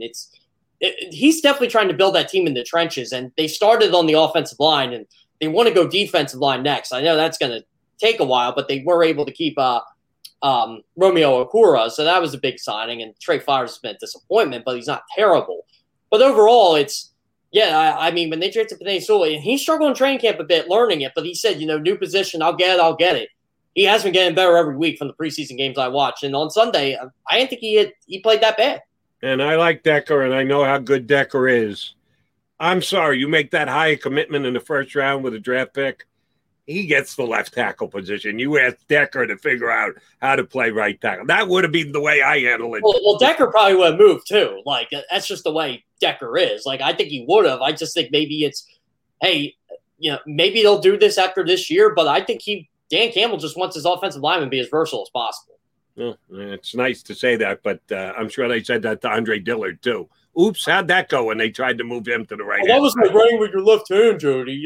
It's a lame excuse, by the way. And I get it, like, as someone who learned that in high school, but I never made it to be as difficult as I didn't play tackle here. I was a guard. Some people can pull it off. Others can't. It's nice for the coaches to say, I want everybody to be able to be flexible and play both sides and play inside and outside. It's a great idea and concept, but then reality smacks you in the face that some guys can do it and others can't. All right, a couple of other NFL things I want to get into kind of around the league. Were you following this story about Hard Knocks yesterday? Oh, so I actually made a joke about that at work when I found out. I'm like, are we, because they're getting rid of All or Nothing, or I think that's the rumor anyway, they're getting rid of All or Nothing. Are they going to make an in-season Hard Knocks? Because they got to do something, because Hard Knocks sucked this year. I finally finished it. It sucked. I hated it. I thought it was going to be this really cool thing. No, the only thing I found out was Dak and Zeke have a bromance, and which I already kind of do. And Jerry Jones puts salt on his McGriddles. That's it. It wasn't a good season. And I had faith that it was going to be a good season because Jones is as good a promoter of his product, the Dallas Cowboys, as maybe any owner in all of sports. He has run up the value of his team and done a very good job promoting it. But when the highlight of the show is the drone that comes onto your property to give you an inside movable look at the very nice, borderline tremendous facility that you've built down there in the Lone Star State. That was the highlight of the show. That's not good. That tells you the team has zero personality. I was disappointed too. But the first thought was when they made the announcement yesterday, there's going to be an announcement about the future of Hard Knocks on Thursday. Why? Why would they do something? It's got to be that the show is canceled. It's run its course. It's jumped the shark, to use a Happy Days phrase, which I was unfortunately bummed about because I loved Hard Knocks. I never missed an episode in all the seasons they showed. If I didn't see it live, I saw it after the fact. I'm a diehard fan. I get it. It wasn't what it used to be. I didn't know that it should be put out to pasture. And now, yes, there is this theory, and you espoused it and others have as well, that they're going to make it an in-season thing. Is that a smart thing? Is that what Hard Knocks is supposed to be? An in-season follow-up of the team? That came to me as a major surprise that they would go there and try and make it an in-season thing. Well, I think part of the issue is, and I've talked to a couple players about this, especially Andy Reid coach players, training camp is so much different now. It's not the two-a-days anymore. It's not the you get beat up unless you play for Andy Reid, essentially, for 2-3 hours. I mean, now it's like 90 minutes or whatever. I mean, we saw the Nick Sirianni practices. They don't do anything anymore. And, I think that's why Hard Knocks is part of why Hard Knocks isn't that great anymore. But you go in season now you get the drama. Now you get, say we do the Giants, for example. Maybe they do a Hard Knocks on the Giants Washington game. And then you get to see how the players really react to Joe Judge. And the Falcons, for example, they think Arthur Smith is a bum or, whatever. I think you get more of the in-season stuff, all the fun stuff. I always notice this too, interviewing players in the regular season. They always try to watch themselves a little bit for what they say because it does come back to bite them. And I know for a couple players I've talked to, it has come back to bite them. But overall, that's when you get the most authentic quotes, the most authentic stuff during a football game because it's real. Like, for example, like McMullen said today, Jason Kelce cursing up a storm because he hurt his elbow during the game, but he's out for a play and he comes right back. It's that type of thing. That's something I want to see. So they do a Hard Knocks like that, I'm back in, baby. So do you think it would be through the game, not just the lead up to the game, but through the game and then air on a Monday or a Tuesday thereafter after you have the results of the game? That's how you think it's going to be done on a timeline basis? I think that's how they should do it. I think they should do like an hour and a half show. Because HBO, you got to remember, HBO doesn't have Inside the NFL anymore. They haven't had it for a long time. We have it now on Paramount Plus. So that content is gone. They really don't have that much sports content anymore because obviously the boxing stuff is done. Maybe this is their way of getting back into sports a little bit. And, if you get the week leading in, the game and the immediate stuff in the post game, you turn it around quick, get it in by, Tuesday, it could be something, Jody. I mean, this is something I will watch for 17 weeks. They're going to announce the details of it come tomorrow before the Thursday night football game. I'm interested to see it. I was a little bummed out there because I thought for sure it was no more Hard Knocks, but an in-season one could be interesting depending on how they handle it. And I need your take on one other thing, and this hits home for you, not so much for a guy like me who's just a talk show host. The Denver Bronco media, in attempting to set up their conference call / Zoom session with Urban Meyer of the Jacksonville Jaguars, this week's Broncos opponent, were told the coach is not going to make himself available. Huh. Now, up until this year, the NFL had always mandated that a coach talk to the visiting media, that have a media session. Like, essentially. Right. I think Cullen will do it with Shanahan today. And as I said, the NFL made it optional this year rather than previously where it was mandatory. So the first to opt out was Urban Meyer this week with the Denver media because, oh, by the way, his team got their rear ends kicked by the team that everyone thought was going to be the worst team in the National Football League, the Houston Texans. So Urban Meyer is running and hiding right off the bat. Jeff Kerr, as a media guy who depends on stuff like this, your thoughts on Urban Meyer opting out of giving the out-of-towns media a chance to ask him questions in the start of a football week? Well, I'll say this. I know how to get around it because I get every quote from the Jaguars regardless. And maybe I one of my big things is I adjust. And I know it's different for beat guys. Beat guys have a much, in my opinion, a much harder task than someone like me would. But I would definitely reach out to Jacksonville Jaguars this week if I was a Denver Broncos beat guy and say, what has he got? Can we get your PR? Can we get your quote sheet? Can we get all that? Because Jaguars have a really good media portal. They're actually really accessible when it comes to that. So that's why I was kind of surprised when I heard Urban Meyer wasn't going to do that. But you do get more when you get that 10, 15 minutes with that coach than any hearsay you'll get from Urban Meyer. I just think Urban Meyer's just being stubborn because I'm not 190 and 10 at whatever his college record is now. I don't even remember. But, he's going to lose games in the National Football League, especially with this team. He doesn't have an offensive line. His defense has allowed NFL record 24-plus points in 17 consecutive games. It's beyond ridiculous how bad the Jaguars' defense has been over the last year. And, yeah, it's going to be tough, but I would just improvise. I really would. I would just, if I'm a media member, I would contact Jaguars PR and say, hey, what's he saying on Wednesday to the beat guys, Thursday to the beat guys, where the coordinator saying Friday to the beat guys, and I just base your story off from there. Now that it's optional, it's a shame. This should not happen, but I have a feeling this is a trend that's going to continue, and I think we're going to see this. Like, I know guys are getting their credentials denied. By teams, they used to put everybody in there. It's weird now. It really is. It's definitely a different era in the NFL, which is why I feel fortunate that I'm able to have the relationship I have with a lot of these teams' PR staffs, and I'm able to get a lot of quotes from around the league. Good for you, but not everybody has that relationship, as you correctly state.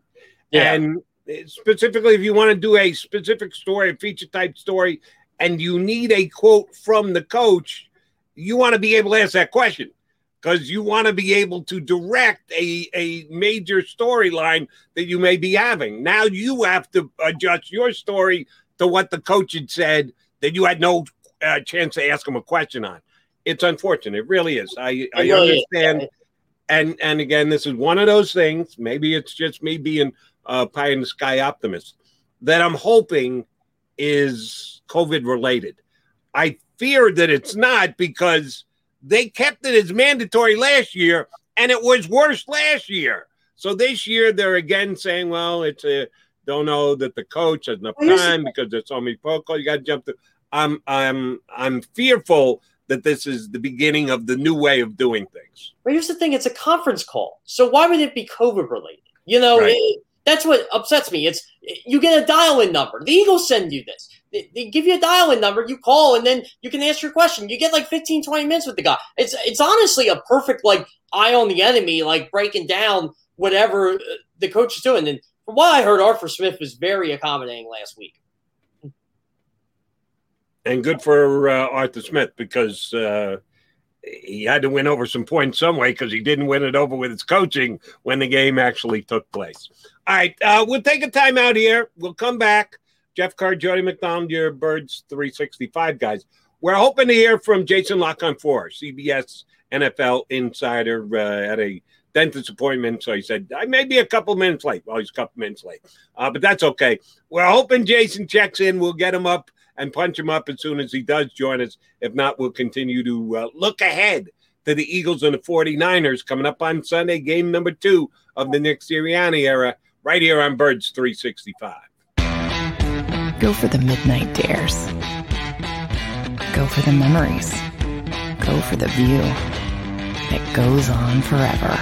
Go for the bubbles in your bathtub and in your drink. Go to bed whenever you want. Or don't. Go for him. Go for her. Go for the win. Go to Ocean Casino Resort. Book your trip at theoceanac.com. At Stateside Vodka, every new customer gets the world's best rocks glass. Free. What's that? A rocks glass? You're telling me that bottle is cut in half? You could say that. Holy shit. The glass is for cocktails, right? It's for this, and that. Is the length of the glass equal to your... You betcha. But is it made out of... Glass? Yeah, okay, but is the rib... Smooth? Will you stop doing... That? I'm the professional here. And you're telling me I can get one of these glasses for free? That's right. 1 free rocks glass per customer with each first-time purchase of Stateside Vodka. All from the company that's highly awarded. 0 carbs, 0 sugar, and deliciously tasting vodka. So good, it just disappears.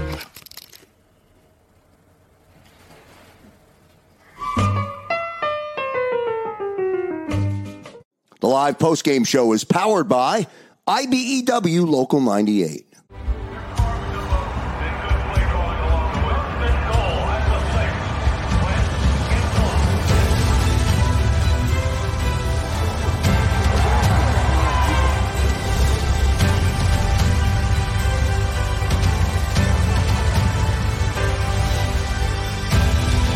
On the field of life, First Trust Bank is there for you. Champions on 3. 1, 2, 3. Because Philadelphia dreams deserve a Philadelphia bank. When it comes to the fight against insurance companies, large corporations, and the healthcare industry, injured victims are always the underdog. But that doesn't worry us. At Messa & Associates, we're an injury law firm from Philadelphia, and we come to fight. Our clients know that they've got representation with a chip on its shoulder, and it's the same chip that makes Philly the toughest city in the country. Call 215-568-3500 or visit us online at messalaw.com. Messa & Associates, the toughest injury firm in Philadelphia.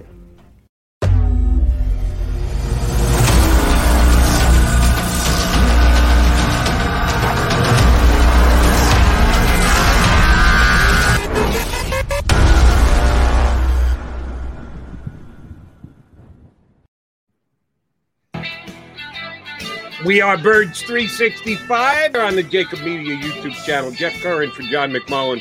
John's got COVID testing again today. He was here in hour number 1. Punch him up as a guest. If you're just tuning in now, yeah, feel free to go back and watch the first hour. J Mac was good. Jeff Carr always good when he sits in with us. We're waiting on Jason La-Canfora, CBS NFL insider, who's supposed to hop aboard sometime here during our last hour. JK, fun coaching matchup this week between the 49ers and the Eagles because Nick Sirianni gets A-plus grades for play calling in game number 1 in his era here in Philadelphia. Something I had no idea he was going to be able to accomplish because we had no idea what kind of play caller he was going to be. Never did it before. And I don't count the preseason where they kept it as vanilla. As it wasn't even vanilla bean. It was just plain vanilla what the Eagles did in the preseason. So I didn't know what kind of play caller Nick Sirianni was going to be. He gets an A-plus for yours truly. Matching up against Kyle Shanahan, one of the most proclaimed play callers in the National Football League. How much does Sirianni use this as a personal challenge in game number 2 against San Fran? Well, again, Kyle Shanahan is, in my opinion, one of the top 10 coaches in this league. And if it wasn't for injuries last year, I think the 49ers would have probably won the NFC West and went back to the playoffs. It's just the reality of the situation. I forget what his exact record is with Jimmy Garoppolo as the starting quarterback, but it's over a 70 winning percentage. It's really, really good. This is a good test for Nick. And, I thought Arthur Smith was a good test for Nick just because Arthur Smith was the hot coaching hire and the Falcons were able to get him. And Nick kind of blew him out of the water a bit. Now we'll see what he does against, in my opinion, a really good coach in Kyle Shanahan. And obviously you're going to go against, one of the greatest himself in a couple weeks and Andy Reid, and you get to go against Bruce Arians. So, these next couple weeks, it's going to be a test for him, no doubt. And I'm curious to see what he has in store for. I think the real matchup here is Nick Sirianni versus DeMeco Ryans, because DeMeco Ryans has a lot on his plate this week. He is not Robert Saleh yet. He's got the talent, but does DeMeco Ryan, what's he have in store for this Eagles offense? Let me ask you about the QB of the 49ers, and I'm not talking about Trey Lance, who did go in and throw a touchdown pass on the one and only pass that he did throw. So much was made of the dueling quarterback situation. It really wasn't. There was just an early, let's get Trey on the field, get him some success, and damn if it didn't work. Garoppolo, 17 of 25, 314 yards. He only threw 1 touchdown, but he did not throw any picks. We know what Jimmy G's overall career arc has been. Backup forever behind Tom Brady, then becomes San Francisco starter, is the quarterback of the team that makes it to the Super Bowl. I wouldn't say he carried them to the Super Bowl. It was their defense and their running game, but he certainly was an able participant. Gets hurt last year. They draft a quarterback high. Now is he even going to be their starter? Well, he threw for 300 yards in game number 1. What are your thoughts on Jimmy Garoppolo coming into town this week as San Francisco's quarterback? How big a game is he sitting on? Well, you know what was shocking to me about the Super Bowl loss, Jody? Jimmy Garoppolo was really, really good in the fourth quarter. That entire season had over 105 passer rating, and they were slinging the ball in the fourth quarter. They were protecting leads. It wasn't like they were getting ultra conservative. So when he went like 4 for 11 and missed that play, who was it to? Emmanuel Sanders. When he missed that play to him, I was like, whoa, what happened to this guy? All of a sudden, it's like he hit a brick wall and just never got back up. So, it's hard to make anything out of Jimmy Garoppolo, but him and Kyle Shanahan together, they do work. They do win games. And is this a big game for Jimmy G? I don't think it's a big game for him per se. It may be for his career. If he plays bad against a defensive front that can get after him and get pressure on him. Yeah, but overall, I think in his, facing the Philadelphia Eagles, I don't think it's going to determine where Trey Lance is a starter or not, unless this guy just pulls off a fourth quarter of Super Bowl 54 again, which the Eagles can do because they can get pressure on the guy. But, overall, I don't think his leash is that short yet. I still think he could be the guy the entire season. I don't think the 49ers want him to be the guy the entire season, but he just reminds me of an Alex Smith type guy because you're not getting rid of me yet. We had 3 quarterbacks start this past week 1, as rookies in the National Football League. Trevor Lawrence threw 3 touchdown passes, but his team got crushed. The Jets at number 2 with Zach Wilson. He kind of rallied them in the second half, but came up short, and they got beat as well. And then Mac Jones, who did get the nod in New England after he beat out Cam Newton for the job. They also were loose. So the 3 rookie quarterbacks did lose all 3 games, who started. Oh, by the way, the only team that won with a rookie quarterback was San Francisco, with Trey Lance coming off the bench and throwing a touchdown pass. Justin Fields didn't get enough of a chance in Chicago, and they got their tail kicked. So even though a bunch of quarterbacks who make the argument look good didn't portray themselves yet with wins, you did have 3 starters. How long is Lance going to be on the bench for San Francisco? Well, that's the thing. I think Jimmy Garoppolo could be the quarterback of this team the entire year. But the 49ers did trade up 9 spots and gave up 2 future first-round picks to play this guy. If they think he's ready, he's ready, whether that's week 6, week 8, week 11. I personally think it's going to be sooner rather than later. I think if Jimmy Garoppolo has like 2 or 3 bad games in a row, they will go to Trey Lance. And ultimately, I think a lot of it's going to have to do with injuries too, Jody. Like, if they just keep getting injuries to running back after running back after running back, and Kyle Shanahan wants to put new wrinkles in this scheme, at least in my opinion, I think they'll go to Trey Lance sooner rather than later. But if Jimmy Garoppolo plays like 2019 Jimmy Garoppolo, it's going to be very, very hard to bench this guy for Trey Lance, even though Trey Lance is your future. And, you know, when they first drafted him, I thought, okay, maybe Trey Lance goes in 2022.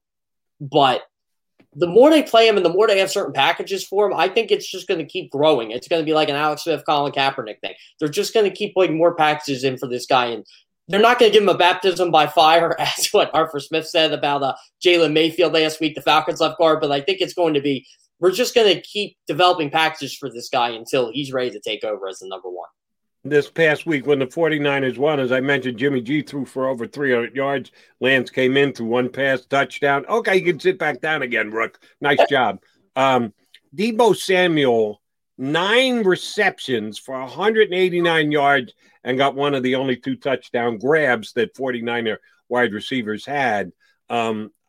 He's a talented player, and he's a game-breaking type player, but he's not your prototypic downfield, throw the ball to him on shot after shot after shot down the field. He's more of a creative catch type guy. Does that say more about San Francisco's offense or the Lions' defense, that Deebo Samuel was not only that good, but that highly used in that many different ways in their opener last week in Detroit?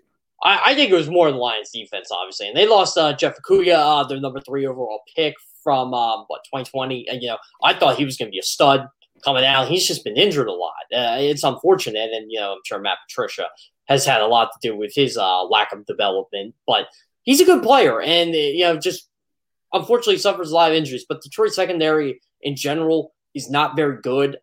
They're not a great tackling team. Their defense is clearly why a lot of people think that they are going to be as bad as they are. I don't think it has anything to do with Jared Goff. I don't think it's anything to do with the offense on that offensive line. I think it's the wide receivers and their defense. It's just their defense just doesn't make plays. They don't make a lot of tackles, and they play hard for Dan Campbell. And you will get that from this team. They can come up and bite your kneecaps off, if you will, if you kind of let them slip. And I think the 49ers learned that on Sunday. So overall, I think it's more of Detroit's defense. But Deebo Samuel is a good player. I'm not going to deny that. And I just think when you have a lot of weapons on that 49ers roster, when you have a Brandon Ayuk, a Deebo Samuel, you have to worry about the running game. You have to worry about George Kittle at all times. I think it allows one of these guys to break out, and Deebo Samuel just happened to be him. Let's flip side it a little bit here, JK, and see what the Lions did. Now, the 49ers ran out to a big early lead, and they might have rested on their laurels a little bit. I believe that on defense. They went into a little bit of a prevent mode that gave the Lions the ability to get back in it. Then they get a onside kick, which you don't usually get in the National Football League. They were able to recover. That got them within that one score late in the game. But judging what they did offensively and what worked for the Lions, which the 49ers defense are going to be going up against this week again, TJ Hawkinson, one of the best young tight ends in the game. We know it's Kelsey, it's Kittle, and then it's everybody else. Well, Hawkinson is one of those everybody else. The Raiders tight end who had a big game on Monday night is right there. It's one of those everybody else. Eagle fans like to believe that Dallas Goedert is one of those in that group of everybody else after the top 2 tight ends. So he can maybe fill that role that Hockenson did. 8 catches, 87 yards. And then the next top 2 receivers after the tight end for the Lions were their 2 running backs. Swift had 8 catches for 65 yards. Williams had 8 catches for 56 yards. Again, I'll ask you about, was that's what San Francisco gave up, or that's what the Lions format was and what they wanted to do? That's a whole lot of catches by someone other than a wide receiver. The Eagles had success with their wide receivers this week. Did they take a page out of Detroit's book and just try and slam dunk passes to the backs out of the backfield and or the tight ends? Or the Eagles do what they do best? And last week it was giving the ball to the wide receivers. You know, Jody, this is a great question, honestly. And when I was rewatching this game, I'm thinking to myself, good thing the Eagles have good pass catching running backs and 2 tight ends that can catch passes, because that's how they kind of exposed the 49ers defense. And I know the 49ers went to prevent a bit, but overall, TJ Hockenson was open all day. And when Dan Campbell, and you got to give Dan Campbell and Anthony Lynn a lot of credit here. Anthony Lynn, I think he calls the plays for – I got to look that up again, but I think Anthony Lynn is the play caller for Detroit. And I think Drew Staley actually pointed this out too. They knew they could get yards off swing passes to their running backs and, setting their running backs up for screens because the 49ers were over pursuing a bit. And, yeah, it works for DeAndre Swift big time. Same with Jamal Williams. Same with, when you did the underneath routes to TJ Hockenson. I think Zach Ertz and Kenny Gainwell and Miles Sanders, they could be in line for huge, huge games. Same with Dallas Goedert. I think you go a little bit more 12 personnel. Maybe you get a little bit of that 21 speed in there, and you kind of – and this is what I like about Nick Sirianni. I think he's going to adjust based on what the defense gives him. And I'm sure he's going to try to run the bubble screens in the 11. But overall, I think you might be better off going to 12 this week and saying, hey, look, your weakness is this. You guys are having problems covering tight ends. You're definitely have problems tackling running backs in open space. Let's get them the ball and see what they can do. Zach Ertz was hurt during the game on Sunday versus the Falcons, so he did come out for a period of time, did get back in, so it wasn't anything major, but it did cost him some snaps. On the snap chart for the Eagles this past week, certainly Dallas Goedert got more than did Zach Ertz. I don't know how close it would have been if Ertz hadn't gotten hurt, because it was pretty close up until that point. Yeah, Goddard's tight end 1, but it's not like 1 and 2. It's 1 and 1A. Do you think there's a chance that Zach Ertz actually gets the ball coming his way more often, more targets than Goedert against the Lions? I think so. I think this is a game where Zach Ertz, and again, these are from tight ends I've talked to, and former tight ends, current tight ends. He's one of the best route runners in football for the tight end position. And, it's probably him and Travis Kelce, if you want to be quite honest. And, Zach Ertz can get open. And if he gets open, Jalen Hurts is going to find him, especially if he's part of the game plan. And, I think you're going to have to keep, if they do go 12, I think you're going to have to keep Dallas Goedert down as an extra blocker, and Zach Ertz is going to have to play that receiver role, and he's going to have his opportunity. So, again, if you sign Zach Ertz on fantasy, I would play him this week. I really would. I'm not a fantasy football expert here, but he's going to get his targets, and he's going to get a lot of them just because of the situation that's presented. And it's not like Fred Warner's going to cover him every play. So, yeah, I think Zach Ertz could be in line for a high volume day. And again, it's just what the matchup presents. And I'm sure the Eagles are going to try to get Devonta Smith, obviously, and Jalen Reagor involved in this game. But Zach Ertz and Miles Sanders, I think they're the two that can really put this 49ers defense on skates. And I think this is how you can score 20 points off this team. Yeah, you and I see that very similarly. Giving you the exact numbers, 71 Eagle offensive snaps. Dallas Goedert was on the field for 52 of 71, which is a pretty damn good number. Zach Ertz was on the field for 41 out of 71, and he missed a period of time because of injury on the sideline. So I was actually kind of surprised, knowing Ertz was out, that he was actually that close to Dallas Goedert in the number of snaps. Be very interested to see how that breaks out this week. Zach Ertz, one of 2 new blondes on the Philadelphia Eagles this year. He got his done at the beginning of camp. Jason Kelce got his done at the tail end of camp this year. Now, you had a chance to talk to Jason Kelce's brother and get some insight as to why we now have a blonde center here in Philadelphia? So I just brought it up to Travis. We were joking around about like his Monday Night Football appearance and I said, I have to ask you, you talked to your brother yet? Have you seen your brother's new hairdo? And he goes, yeah. So he goes, this is my understanding here. He lost the bet. And he said, I'm pretty sure it was the Zach Ertz because, and he said, just being the team player he is. He didn't say what the bet actually was, but he said he definitely lost. From his understanding, he lost the bet to Zach Ertz, and that's why he has to keep his hair blonde the whole year. And he said, I think it's hilarious. He was laughing at it. He said he actually had to FaceTime him to see it, not live, obviously, but to see it in the flesh, as Travis Kelce called it. And, I honestly think I brought it up because we were talking about his beard and, I'm clean shaven and he kind of cut it. He said he cut it to a half and he said he's never going to cut it to a 1 or a 2 again. He's never going to keep it at that during training camp. He said those days are done. But yeah, so I hope Jason Kelce's available today. And I hope people ask him why his hair is blonde because I want to find out a little bit more about this bet. Yeah, I want to know what the bet was. If it really is a payment of a lost wager, I'd love to know what that wager is. All right, speaking of betting, the Eagles are betting on Jalen Hurts this week. He certainly took a major step forward with the game that he had week number 1 against Atlanta because we know this entire season for Jalen Hurts is basically an audition to be the Eagles quarterback going into 2022 and 2023 and the like. It's a week in, week out thing. He gets a major check mark for week number 1. This is a better defense coming in this week in San Francisco. Mentally, I think Jalen Hurts has got he checks all the boxes that you want to see checked for an NFL starting quarterback. What challenges do the 49ers put forth that he did not get this first week against Atlanta? Well, one, it's going to be a much better pass rush, obviously.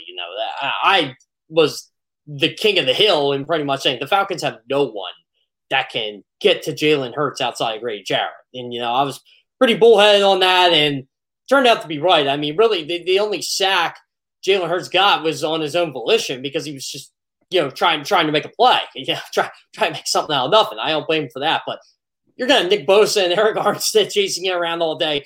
Jalen Hurts is going to have to step up in the pocket a bit. And I honestly think this is a good day for Jalen Hurts to try to disrupt that 49ers pass rush a bit because he can take off. And I think that's what the 49ers are probably going to use Trey Lance for this week in practice as a decoy. Be like, hey, this guy's going to roll to his right. He's going to try to take off. When he steps up in the pocket, we got to make sure that, he only looks at his first read. So you got to have good coverage. That's where I think Jalen Hurts can actually beat them with his arm this week. And, that's the 49ers had their healthy camaraderie of cornerbacks. I think they could make Jalen Hurts' day a living nightmare, but I think Jalen Hurts now can make their day a living nightmare because they just don't have the guys that can cover, the Eagles wide receivers, not the guys you want. And DeMeco Ryans is a good coach, and he's been one of the better assistants in this league for a long time, even before he got to be a defensive coordinator. But he's not Robert Saleh. It's like when I look at Ohio State now, it's like Ryan Day's a really good coach too. He's no Urban Meyer. But that's how you got to look at it. I want to see if DeMeco Ryans is actually bullheaded enough to put Josh Norman up against Devonta Smith because he doesn't have Jason Verrett anymore. And is this going to work? It's Emmanuel Mosley too. I don't know if he's going to be healthy this week. I mean, it looks like he could be, but if they don't have him, Jalen Hurts can make their day a very, very long one. One of the things that impressed me about Jalen Hurts, one of many, in game number 1 was the fact that he spread the ball around. Now, he seemed to do it in chunks. Beginning chunk, Quez Watkins. Second quarter chunk, Devonta Smith. He kind of zeroed in and said, all right, it's your time. And he could continue to feed the football and do it effectively, the guy. But at the end of the day, you check the numbers. Devonta Smith, 6 catches. Jalen Reagor, 6 catches. Dallas Goedert, 4 catches. Miles Sanders, 4 catches. Zach Ertz, 2 catches. Watkins, I said the 3, and he got them all early, and then he kind of disappeared, but that's okay.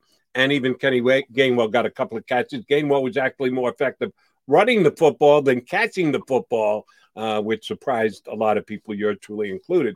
He did spread the ball around, and that's exactly what you're looking for out of a quarterback. If you've got that kind of a roster, Devontae Smith has to prove that he's a superstar wide receiver. I think he can, but he hasn't done that yet.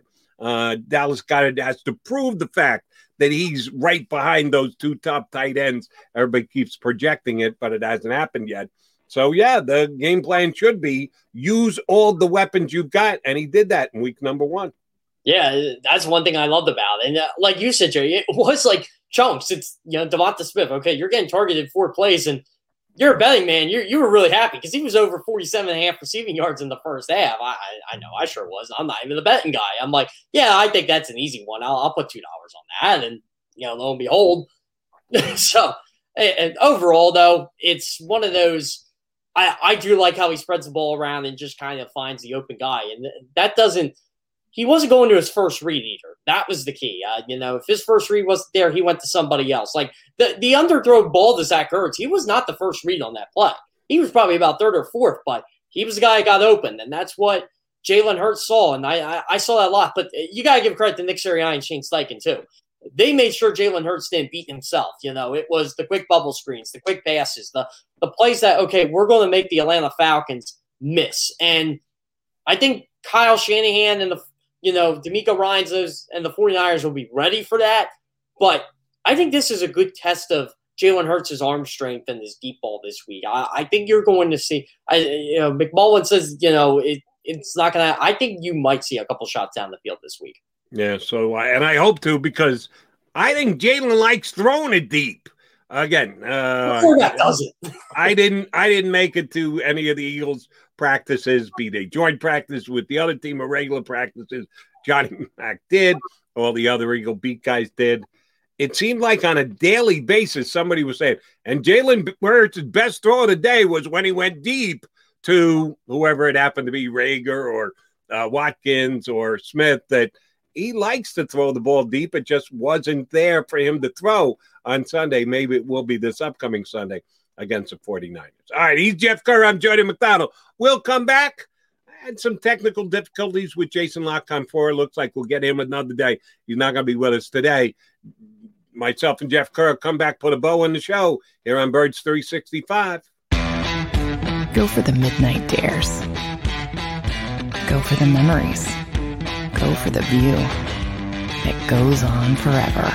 Go for the bubbles in your bathtub and in your drink. Go to bed whenever you want. Or don't. Go for him. Go for her.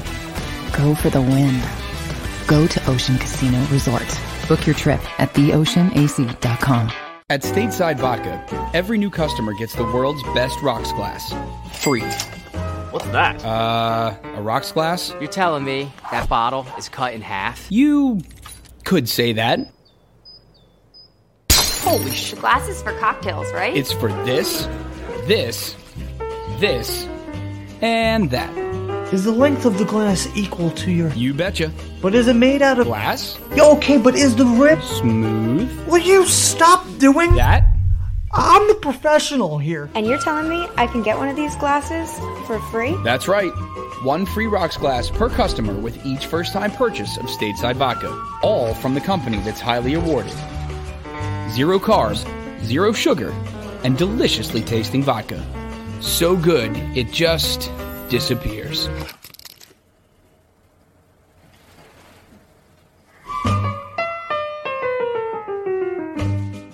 The live post-game show is powered by IBEW Local 98.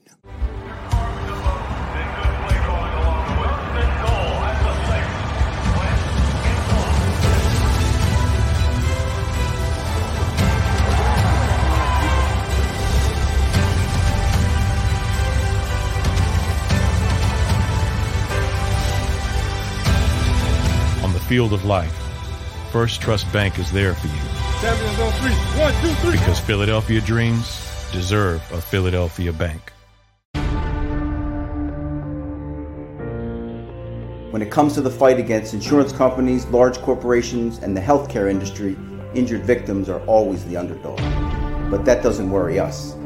At Messa & Associates, we're an injury law firm from Philadelphia, and we come to fight. Our clients know that they've got representation with a chip on its shoulder, and it's the same chip that makes Philly the toughest city in the country. Call 215-568-3500 or visit us online at messalaw.com. Messa & Associates, the toughest injury firm in Philadelphia.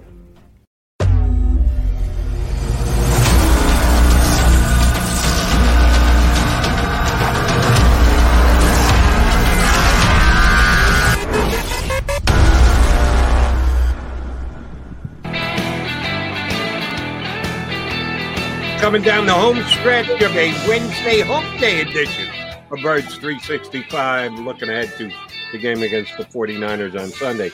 And one other thing I want to touch on before we exit stage left here, Jeff. Nick Sirianni has a massive media availability after every game on Sunday, the following day thereafter on Monday.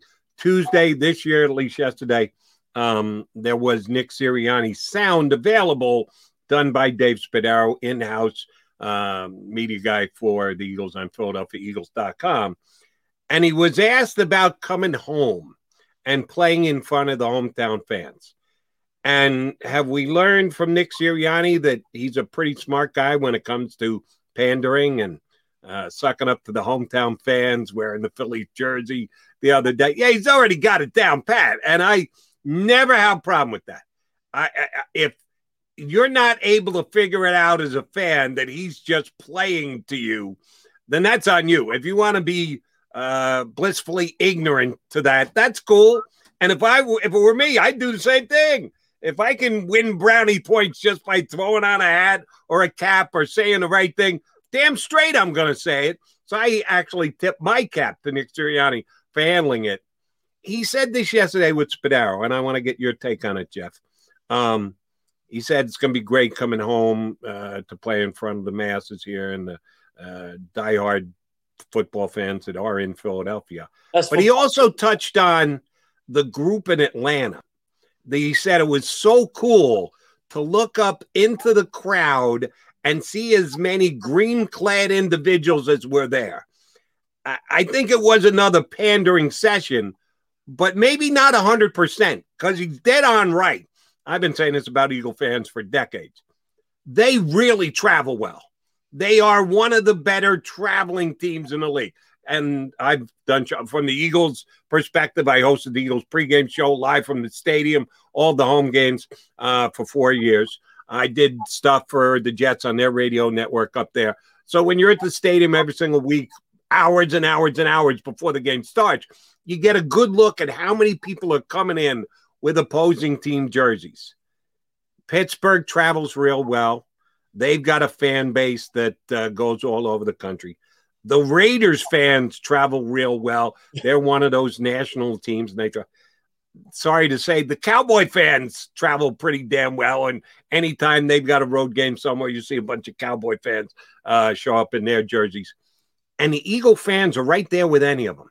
They're some of the best traveling contingents in the National Football League. So even though when I first said, he's pandering again, the more I thought about it, no, maybe he's just giving you an honest reaction that even week one in Atlanta, coming off a 4-11-1 season, not knowing what this team was going to be like, the Eagles rep pretty well last week in Atlanta. So I need to get a read from you. What's it going to be like down the link with the return of full stadiums this year in the National Football League over, at best, partial attendance last year? And this is why I wish I could be there Sunday, because it's going to be loud. It's going to feel like the Vet, I think, Sunday, because these starving Eagles fans have not been in that stadium outside of that those 1 or 2 games last year where it was a limited attendance. Nope. They have not been there in over 700 days. It's going to be loud. It's going to be exciting, because I think now a lot of Eagles fans, not like they weren't bought in before, but it's going to be like, wow, we just blew out a football team. This guy can coach. We might have a franchise quarterback again. I think a lot of Eagles fans do believe in Jalen Hurts. I think the negative people are just the loud ones, unfortunately. But, I agree with you, Jody. Eagles fans have always traveled well. You know, it's why I get tired of Twitter sometimes, like the Eagles clouders, if you will. They act like, oh, we just started doing this like 5 years ago. I'm like, no, you guys, like, Eagles fans have been doing this for 50 years. You know, this is nothing new. It's just you like to post how popular you are on social media. Eagles fans have been doing this forever. They've always been traveling. And this is why I love Eagles fans, because every road Eagles game I've gone to, they're all over the place. And you know where you ask them where they're from? Philly, South Jersey, Bucks County, Berks County, Chester County, Montgomery County. This is why I love the Eagles and I love the Chiefs so much, because the Chiefs are like this too. They're a very regional fan base, but they're everywhere. You see them all over the place. You see Chiefs Kingdom all over the place. You see Eagles fans yelling EAGLES. I was in L.A. the last week 17 of the 2016 season for the Rose Bowl. I was wearing an Eagles hat, and I got an Eagles chant at Santa Monica of all places. I'm like, you don't see that everywhere. You just don't. And yeah, this is why I love Eagles fans and travel. Nick Sirianni is absolutely right. That was an awesome contingent of people they brought to the Mercedes-Benz Stadium. That was awesome. It's going to be insane on Sunday with that fan base. And I'll tell you what, they're going to travel to Dallas too. You're going to see them in Dallas. You're going to see them in Carolina. You're definitely going to see them in Carolina. They always go down there. It seems like the only place you never really see Eagles fans at, and I think it's more of a credit to the home team than anything else, is Seattle, because it's hard to get in that stadium. It's like they don't give up the seats. Yeah, exactly. It's like Philadelphia. You know why you never see visitor, not a lot of teams and opposing teams jersey? It's hard to get in there unless you're paying premium for a ticket. And you got to give Eagles fans credit for that. I don't think you're going to see too many 49ers fans in there Sunday. No, I think it's going to be a dominant percentage of the people in the house that are going to be Eagle fans. All right, well, I'll give you a chance, Carter. You can either beg off or you can get on the record right now, since we had you here both Monday and today. We're still several days out, and a lot of things can happen. Announcements could be made, injuries could be had. So I certainly give you the right to change your pick for those who follow you on Twitter. And there's Jeff's Twitter handle right there. You should follow him on Twitter. Write it down. Put it in. If you feel the need to change your pick between now and Sunday, feel free to do so. But you want to put a pick forward on the Eagles and the 49ers here on Birds 365? This is probably going to change because I got to write my preview for CBS tomorrow. And I'm going to go back and forth when I watch this and be like, who am I going to pick? I'll tell you what, I would have picked an Eagles loss before the season. And honestly, Jody, I'll say this, because I'm bullheaded. In May, when I did my first win-loss record, I actually had the Eagles losing to the Falcons and beating and upsetting the 49ers at home. And then I flip-flopped them. I still haven't the same record, but I'm like, you know what? They're going to beat Atlanta. And then they're going to give San Francisco a game. But I'm bullheaded here. I'm starting to lean the Eagles. I think Jalen Hurts can I think he can get this 49ers defense on skates a bit. If the 49ers from the first three quarters show up, I think they'll lose a close one. But if they let their guard down a little bit and they let the Eagles, remember, the Eagles' offensive defensive line are much better than the Detroit Lions here. So we got to put that into perspective. I got to get a good read on this 49ers team.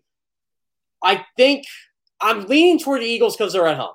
I'll say that. I think the home crowd, them playing at home, will make a difference. I don't feel as confident in them. I'm going to get slammed for this because I think they're going to lose to the Cowboys. But overall, if they win this game, they got the 2-4 start I wanted. So, you know what? I'll lean toward the Eagles for right Very now. Good. All right. And again, got to check Jeff out on CBS. He says he's going to write a preview column, and also he'll put his pick out there on Twitter. I will make my pick on Twitter on Sunday as well. I put out my pick this week the same as I did Friday here on Birds 365, which was Eagles 23, Falcons 20. I thought they were going to win, even though they were an underdog. Should have played the money line. I just didn't think it was going to be a blowout the way it was. I will reserve my pick prediction till Friday here on Birds 365. But I did say last night on WIP, because I do Monday and Tuesday nights, I'm certainly leaning toward the Eagles plus 4 points, which it opened at 3.5 and has actually gone up which is a surprise to me. I thought, if anything, it would come down to 3. It opened most places at 3.5, and in some, including the Parx Casino Sportsbook app, it's gone up to 4. If you can get 4, Eagles plus 4, that's a play. And we'll continue to discuss it when I say we. That'll be me and Johnny Mac the next couple of days this week. I have to thank Jeff Kerr for doing such a good job 2 days this week. JK, thanks, buddy. Always a pleasure, Jerry. By the way, I have to ask you, do you pick all 16 games? No. Well, between you and me, I play in a local pool. So I have to pick all 16 games. It's X amount of shekels every week just to get into the pool. So, yes, I do, but I don't put them out there on the air just for the pool. I pick 6 games every week, usually 3 college, 3 pro. Last week it was 2 college, 4 pro, and I was sitting on 5-0 till Monday night. And I had the under in the Ravens and the Raiders, and they scored like 87 points in the fourth quarter and overtime. So I ended up getting it wrong. But I was 5-0 until that point. Yeah, Monday night, it kind of screwed me over too. I was going to win my pool this week. I was going to take all the money, and a lot of people did not have 500 records this week. I was one of the few who had over 500, but I needed the Ravens to win, and it did not happen. Sorry about that, brother. But, hey, thank you very much for filling in for Johnny Mac. J-Mac will be back tomorrow. I'll be back tomorrow. We got 2 more days before the Niners and the Eagles. We're talking about it right here on Birds 365. If you missed any of today's show on the Jacob Media channel, listen to the podcast on your way home. Available on YouTube, Apple, and Spotify. Say goodbye to your credit card rewards. Greedy corporate mega stores, led by Walmart and Target, are pushing for a law in Congress to take away your hard-earned cash back and travel points to line their pockets. The Durbin-Marshall credit card bill would enact harmful credit card routing mandates that would end credit card rewards as we know it. If you love your credit card rewards, tell your lawmakers, hands off my rewards. Tell them to oppose the Durbin-Marshall credit card bill. When you need mealtime inspiration, it's worth shopping Kroger, where you'll find over 30,000 mouth-watering choices that excite your inner foodie. And no matter what tasty choice you make, you'll enjoy our everyday low prices, plus extra ways to save, like digital coupons worth over $600 each week. You can also save up to $1 off per gallon at the pump with fuel points. More savings and more inspiring flavors make shopping Kroger worth it every time. Kroger, fresh for everyone. Fuel restrictions apply.